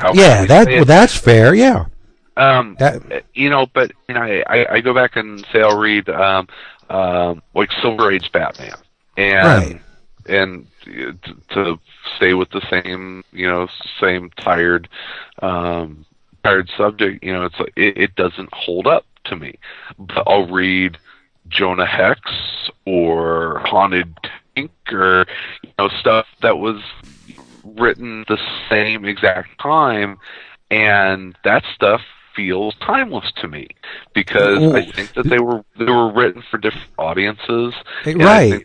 And Jonah Hex especially was written in a manner that you are used to today because a lot of comics are written that way. Yep, but exactly. I don't think it's fair to dismiss a work. So I think it's really more just comparing it to today's writing style. Not you. I'm just saying a blanket. Like a lot of times I'll just encounter like I didn't like it. It's just dated. Of course it's dated. It wasn't created yesterday. And hey man, those old EC comics are not terribly well written. Okay, I mean they really live and breathe on the art. It's the writing. It's all exposition. I would take the Kurtzman books out of that equation because they were well written. Like the Two-Fisted Tale stuff and the Frontline Combat, the stories that Kurtzman did. Yeah, those were damn well written. But you're right. The majority of them, Good Lord, Choke, and all that stuff. There's a difference between the core ideas and the concepts and the presentation and how well it's written. That's really kind of two different things. This is really more Stahl's subject. I mean, he really studies writing a lot more than I do. For me, it's just kind of the eye test or the ear test, I guess. Is how does it sound? How does it look? And we all know good writing whenever we read it. Or we hear it, acted out.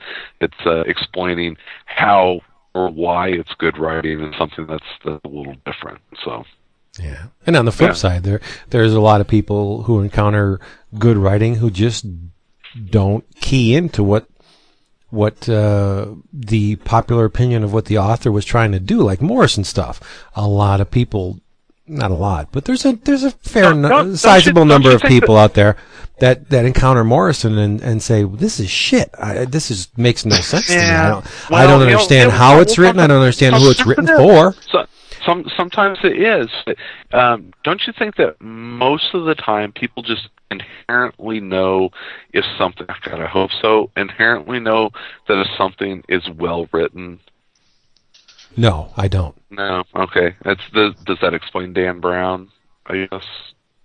Dan Brown, who is that? Is he a novelist? Yeah. I've never read anything. Yes. But okay, now say William Burroughs was a contemporary author. How many people living today, your layman, your mainstream, not mainstream, but you would never see a William Burroughs book on an Oprah show.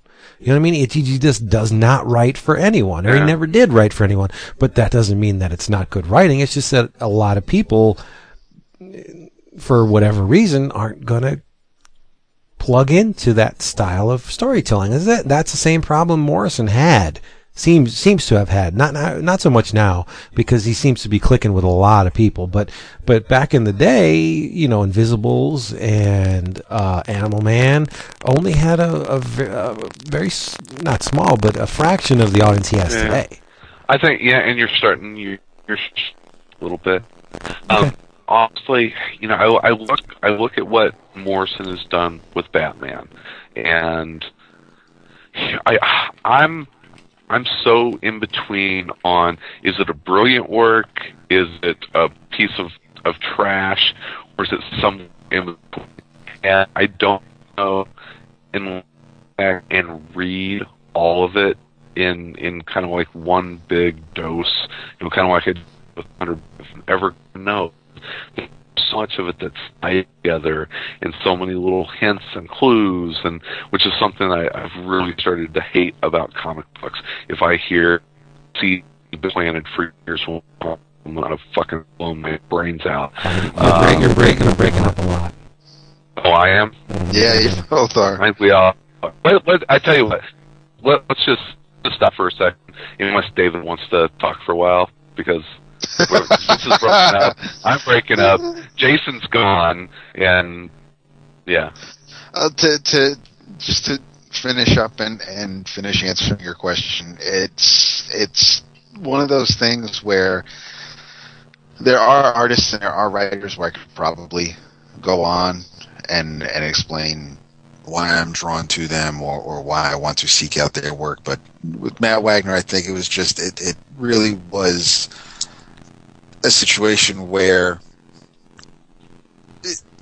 I met his work, and it's just one of those things where it just latched onto and haven't looked back. I still haven't read Zorro. There are some things that he's done that I haven't checked out, but for the most part,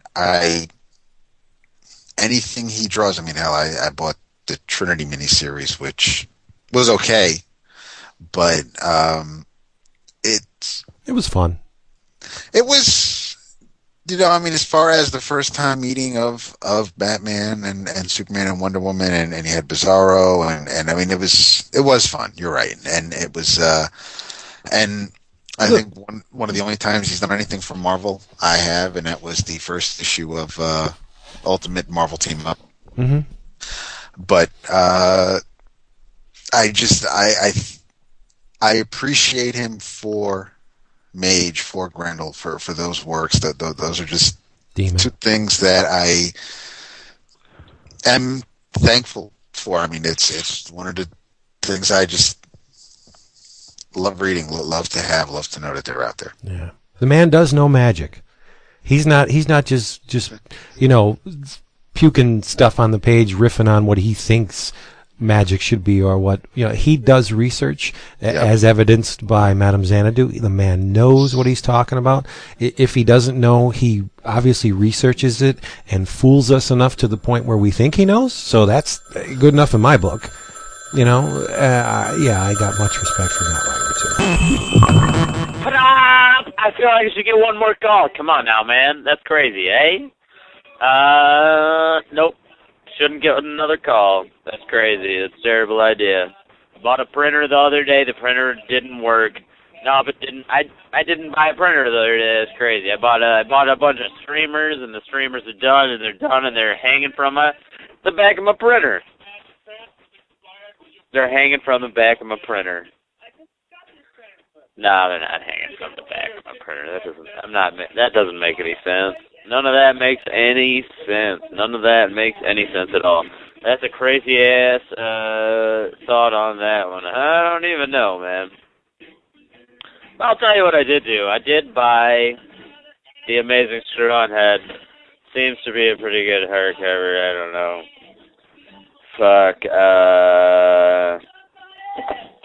Mike Mignola. Love his drawing. We got about 10 minutes. Can I go back and talk about something that it's probably not going to make me a whole lot of friends, and that's Grant Morrison. Okay, go for it. I can't really say don't take this the wrong way because a lot of people will. That's right. And a lot of people in the business will probably find this demeaning, and this is not my intent by any means. But I think Grant Morrison is too damn good for mainstream comics. He's far too accomplished a writer. He's got, as we all know, he's got huge ideas. He presents them in a way that is very unique and very experimental and cutting edge. And Grant Morrison does more for the medium than I think the medium does for Grant Morrison, is what I'm saying. I think that it's time that Morrison follow the Kirkman Manifesto and get his ass out of DC and start creating stuff that not only he will reach a wider audience, but I think he needs to start reaping some reward from his books. Because you're working on Batman, and I'm sure you're getting paid really well for it, but none of this shit that you're writing is yours. Even if they do cut him in on a percentage of the trades or issues, whatever. I think he made his money on Arkham Asylum. But okay, and again, it's Batman. Really, at the end of the day, if I were in his shoes, do I really want to be known for the guy that wrote Batman for like 20 years? But they're going to be harvesting those ideas for years from now. Again, like I'm saying, he's doing more for comics than comics is doing for him. Morrison, every time he takes over a title, whether it's X-Men or Batman or Superman or JLA or whatever, he has this insane ability to make as many lifelong fans and people that love his work as he does people that he pisses off and makes hate him. He's easily the most polarizing writer that's active in comics today. So I have to agree with you on that. Yeah. People love him or hate him, and I think that people there's no middle ground with his work. You either love his work or you hate his work most of the time.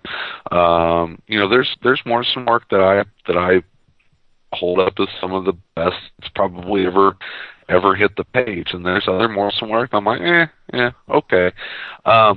Sometimes I think, and where maybe you're going, what I was trying to say a little bit earlier, that I don't always know if the monthly, ongoing mainstream comic is the best platform for his work.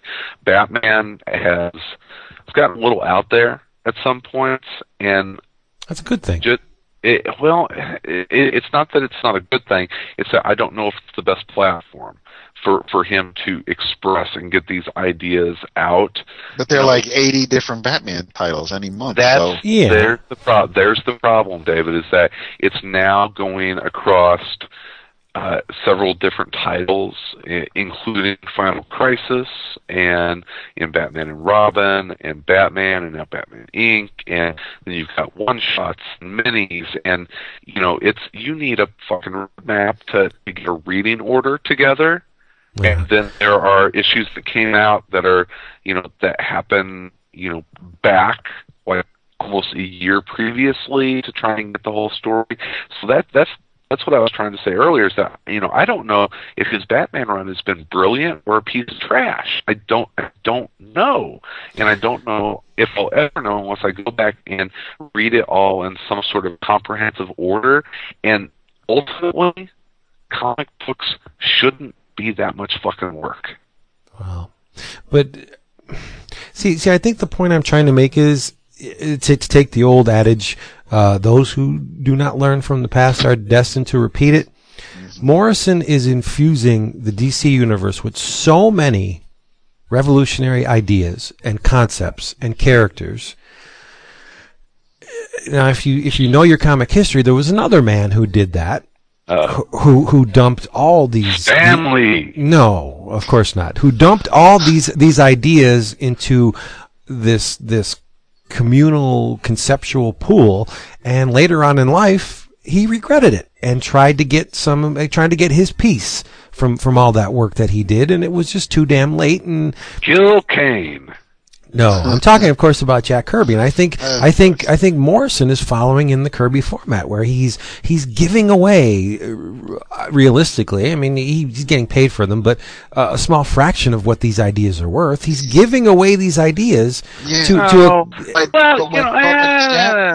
Jack was giving away his ideas. There really weren't too many alternatives available to him. It was Marvel and DC, and then eventually, okay, great. So we had. But that's just the point. There are alternatives to Grant now. There are now. So get the hell out. That's why I don't think it's fair to compare Grant and Jack like that. No, you can't. But it's still, the framework is exactly the same.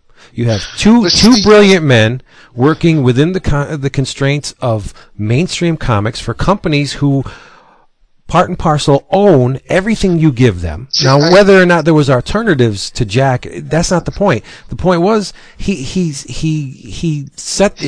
the cartographer for the Marvel Universe, and I think that Morrison is doing the same thing at DC now. Okay, but why do you think? This is what gets me about the whole pro Kirkman manifesto. Why is it? It seems to be that everybody who is for. All the readers, all the fans that are for the Kirkman Manifesto and want their favorite creators to follow Robert Kirkman's plan. There's only a few that can do it. Think that every idea that the creators that are still working at Marvel and DC are giving away their best ideas. I don't think they're giving away their best ideas. They may be saving some things for their own work later on down the line. Why is it all or nothing with people who are so for the manifesto? Because if you were going to... David just said it. It's a personal decision by those creators whether they want to go down that road or not. And Morrison, if Morrison wanted to be off doing just creator-owned work, he would be. If he wanted to be doing Hollywood stuff, he would, and he is. He's working on some crazy-ass movie. It's Morrison will do whatever. What? Crazy-ass movie. Oh, it's Morrison. It's just redundant. It's the Mahabharata, I think it's pronounced. It's that 120 days. Yeah. Or 18 days. Sorry. Yeah. Crazy ass. Oh, he's not wrong. True. Yeah. I think he wanted to do this Batman thing. Of course he wanted to do it, or he wouldn't be doing it. But that's fine. So let him. It's not like that's the only thing he's doing. He's doing other stuff. Okay, but regardless, we get back to what David said. Why he maybe he's hiding his good ideas for himself. That's great, but you're still, whether or not because you're not getting those ideas right now because he's too busy. No, that's not what I'm saying. He's still giving them ideas that they're going to run with for years, whether they're his best ideas or not. Why not be compensated for those much more than you already are? Dude, okay, do you think he lives in a fucking Scottish castle? He's been compensated. So wait, do you think Ian Churchill is getting paid more for Marineman or for royalties on the Hulk X-Force hardcover? Well, judging by the numbers, I don't know. I mean, it didn't sell a huge amount, but that's a loaded question. Of course, he's not getting the same amount of money, but he owns Marineman. He owns it. But that's his. That's why I brought this up before. So if Paul Cornell has this great idea for a character, a new character that he's introducing, and either in Action Comics, and that is going to be his character that he created, but DC owns. Yeah, and you never crazy. know if. Okay, but what if in 20, 25 years from now, this character that he creates ends up being the main character in whatever Blackest Night event going on 20, 25 years from now? But it's his character that he created, and now he's adding to DC's history. If he went if he created that for his own book, when he passes on, when he leaves this mortal coil, what's going to happen with that character? Is anything going to happen with it? Is anybody else going to be able to write Paul Cornell's character once he's gone? But at least his character lives on. That doesn't put money in the bank. But sometimes someone just wants to make their mark and just I understand that. I think that's noble. It's wonderful that you have a dream that you want to work in comics. I grew up not me. I'm doing a character. But I think I grew up, or anybody not. For Robert Kirkman or anybody not working in comics to say it's silly for you to do that. It's silly to the point where if you are a personality that has gained a sizable reputation as being a bankable commodity where you create consistently over a period of time works that find an audience and that have gained accolades not only critically but monetarily, you're generating money for this company. And you're investing all this creative time and energy into these things. If you continue to do that after and I'm using it in quotes, after you've become a star, you're crazy. That's what Kirkman's saying. And I totally agree with him. Working in mainstream comics is awesome. But if you're just going to take these great ideas and give them away when you're at the point where you can be making them for yourself, that's nuts. To me, it just doesn't make any sense. And I know you love mainstream comics, and that's great. I do too, to a certain point. But it's foolish to give this stuff away. Don't you think? I see where you're coming from, and my love of mainstream comics. I don't know how that applies, but it does apply. It's okay. I mean, I think it does because I love you like a brother, but you wear your love on your sleeve. And you love the Marvel Universe. I love my superheroes, and you do. If Grant Morrison decided to go and not write Batman, somebody else would, and I'd right. But that's not the point. The point is, you feel like Kirkman, by saying this, has besmirched mainstream comics as kind of like a sweatshop type industry. I didn't care for his mainstream comics, so for him to leave, but it's not. It doesn't have to do with Kirkman. It has to do with the ideas Kirkman was sending out there. That if you continue to work in mainstream comics and you are a bankable commodity, get the hell out. And you're like, well, what's wrong with mainstream comics? I know how you think. No, it's. See, I'm sorry. I know what you're saying. I don't, and maybe because I don't want to see it, or it doesn't matter who would have said it, whether Kirkman said it or anybody else. I don't think I would still, just either let them do what they want to do, or I also think that if somebody has this great idea for a Spider-Man comic, they can either go and make their own, and now it's a Spider-Man knockoff, and everybody's going to know that, or they can just go and write their Spider-Man story. And if that's what they're doing, if they're in it out, like I think it was Lapham wrote a Spider-Man miniseries. I think Tony Harris illustrated it. But so everybody's got. They all want to do it at one point in their life. People have that one Spider-Man, Superman, Batman, whatever story in them, and they can get it out and move on, and then they can go and do their own thing. But just this, and let me get Chris. I don't know who's going. Yeah, he got bounced. Damn, what the hell's going on? I don't know. I hope it's not me. I don't think it's me because Jason did not reconnect. Like I don't see his name in the his. I wonder if like the wind or something knocked him out. I don't know. Chris isn't connecting at all either. So we're gonna have to end this episode ourselves. Oh man, that's okay. Yeah, it's all right. Internet is down. Sign off if you haven't already. Who said that? Jason just sent me a tweet. Oh, okay. Well, yeah, I completely understand where you're coming from. And I understand where you're coming from. Yeah. I get it. It's I just think that people should be whores. I mean, in this economic climate. I want people to be happy. And if they're happy making their creator-owned work and writing and drawing that and producing and publishing or whatever, if that's what makes them happy, that's super. If they're happier writing a Wonder Woman story, that's fantastic too. That's great. I want. Well, I know we won't read it, but still, or me.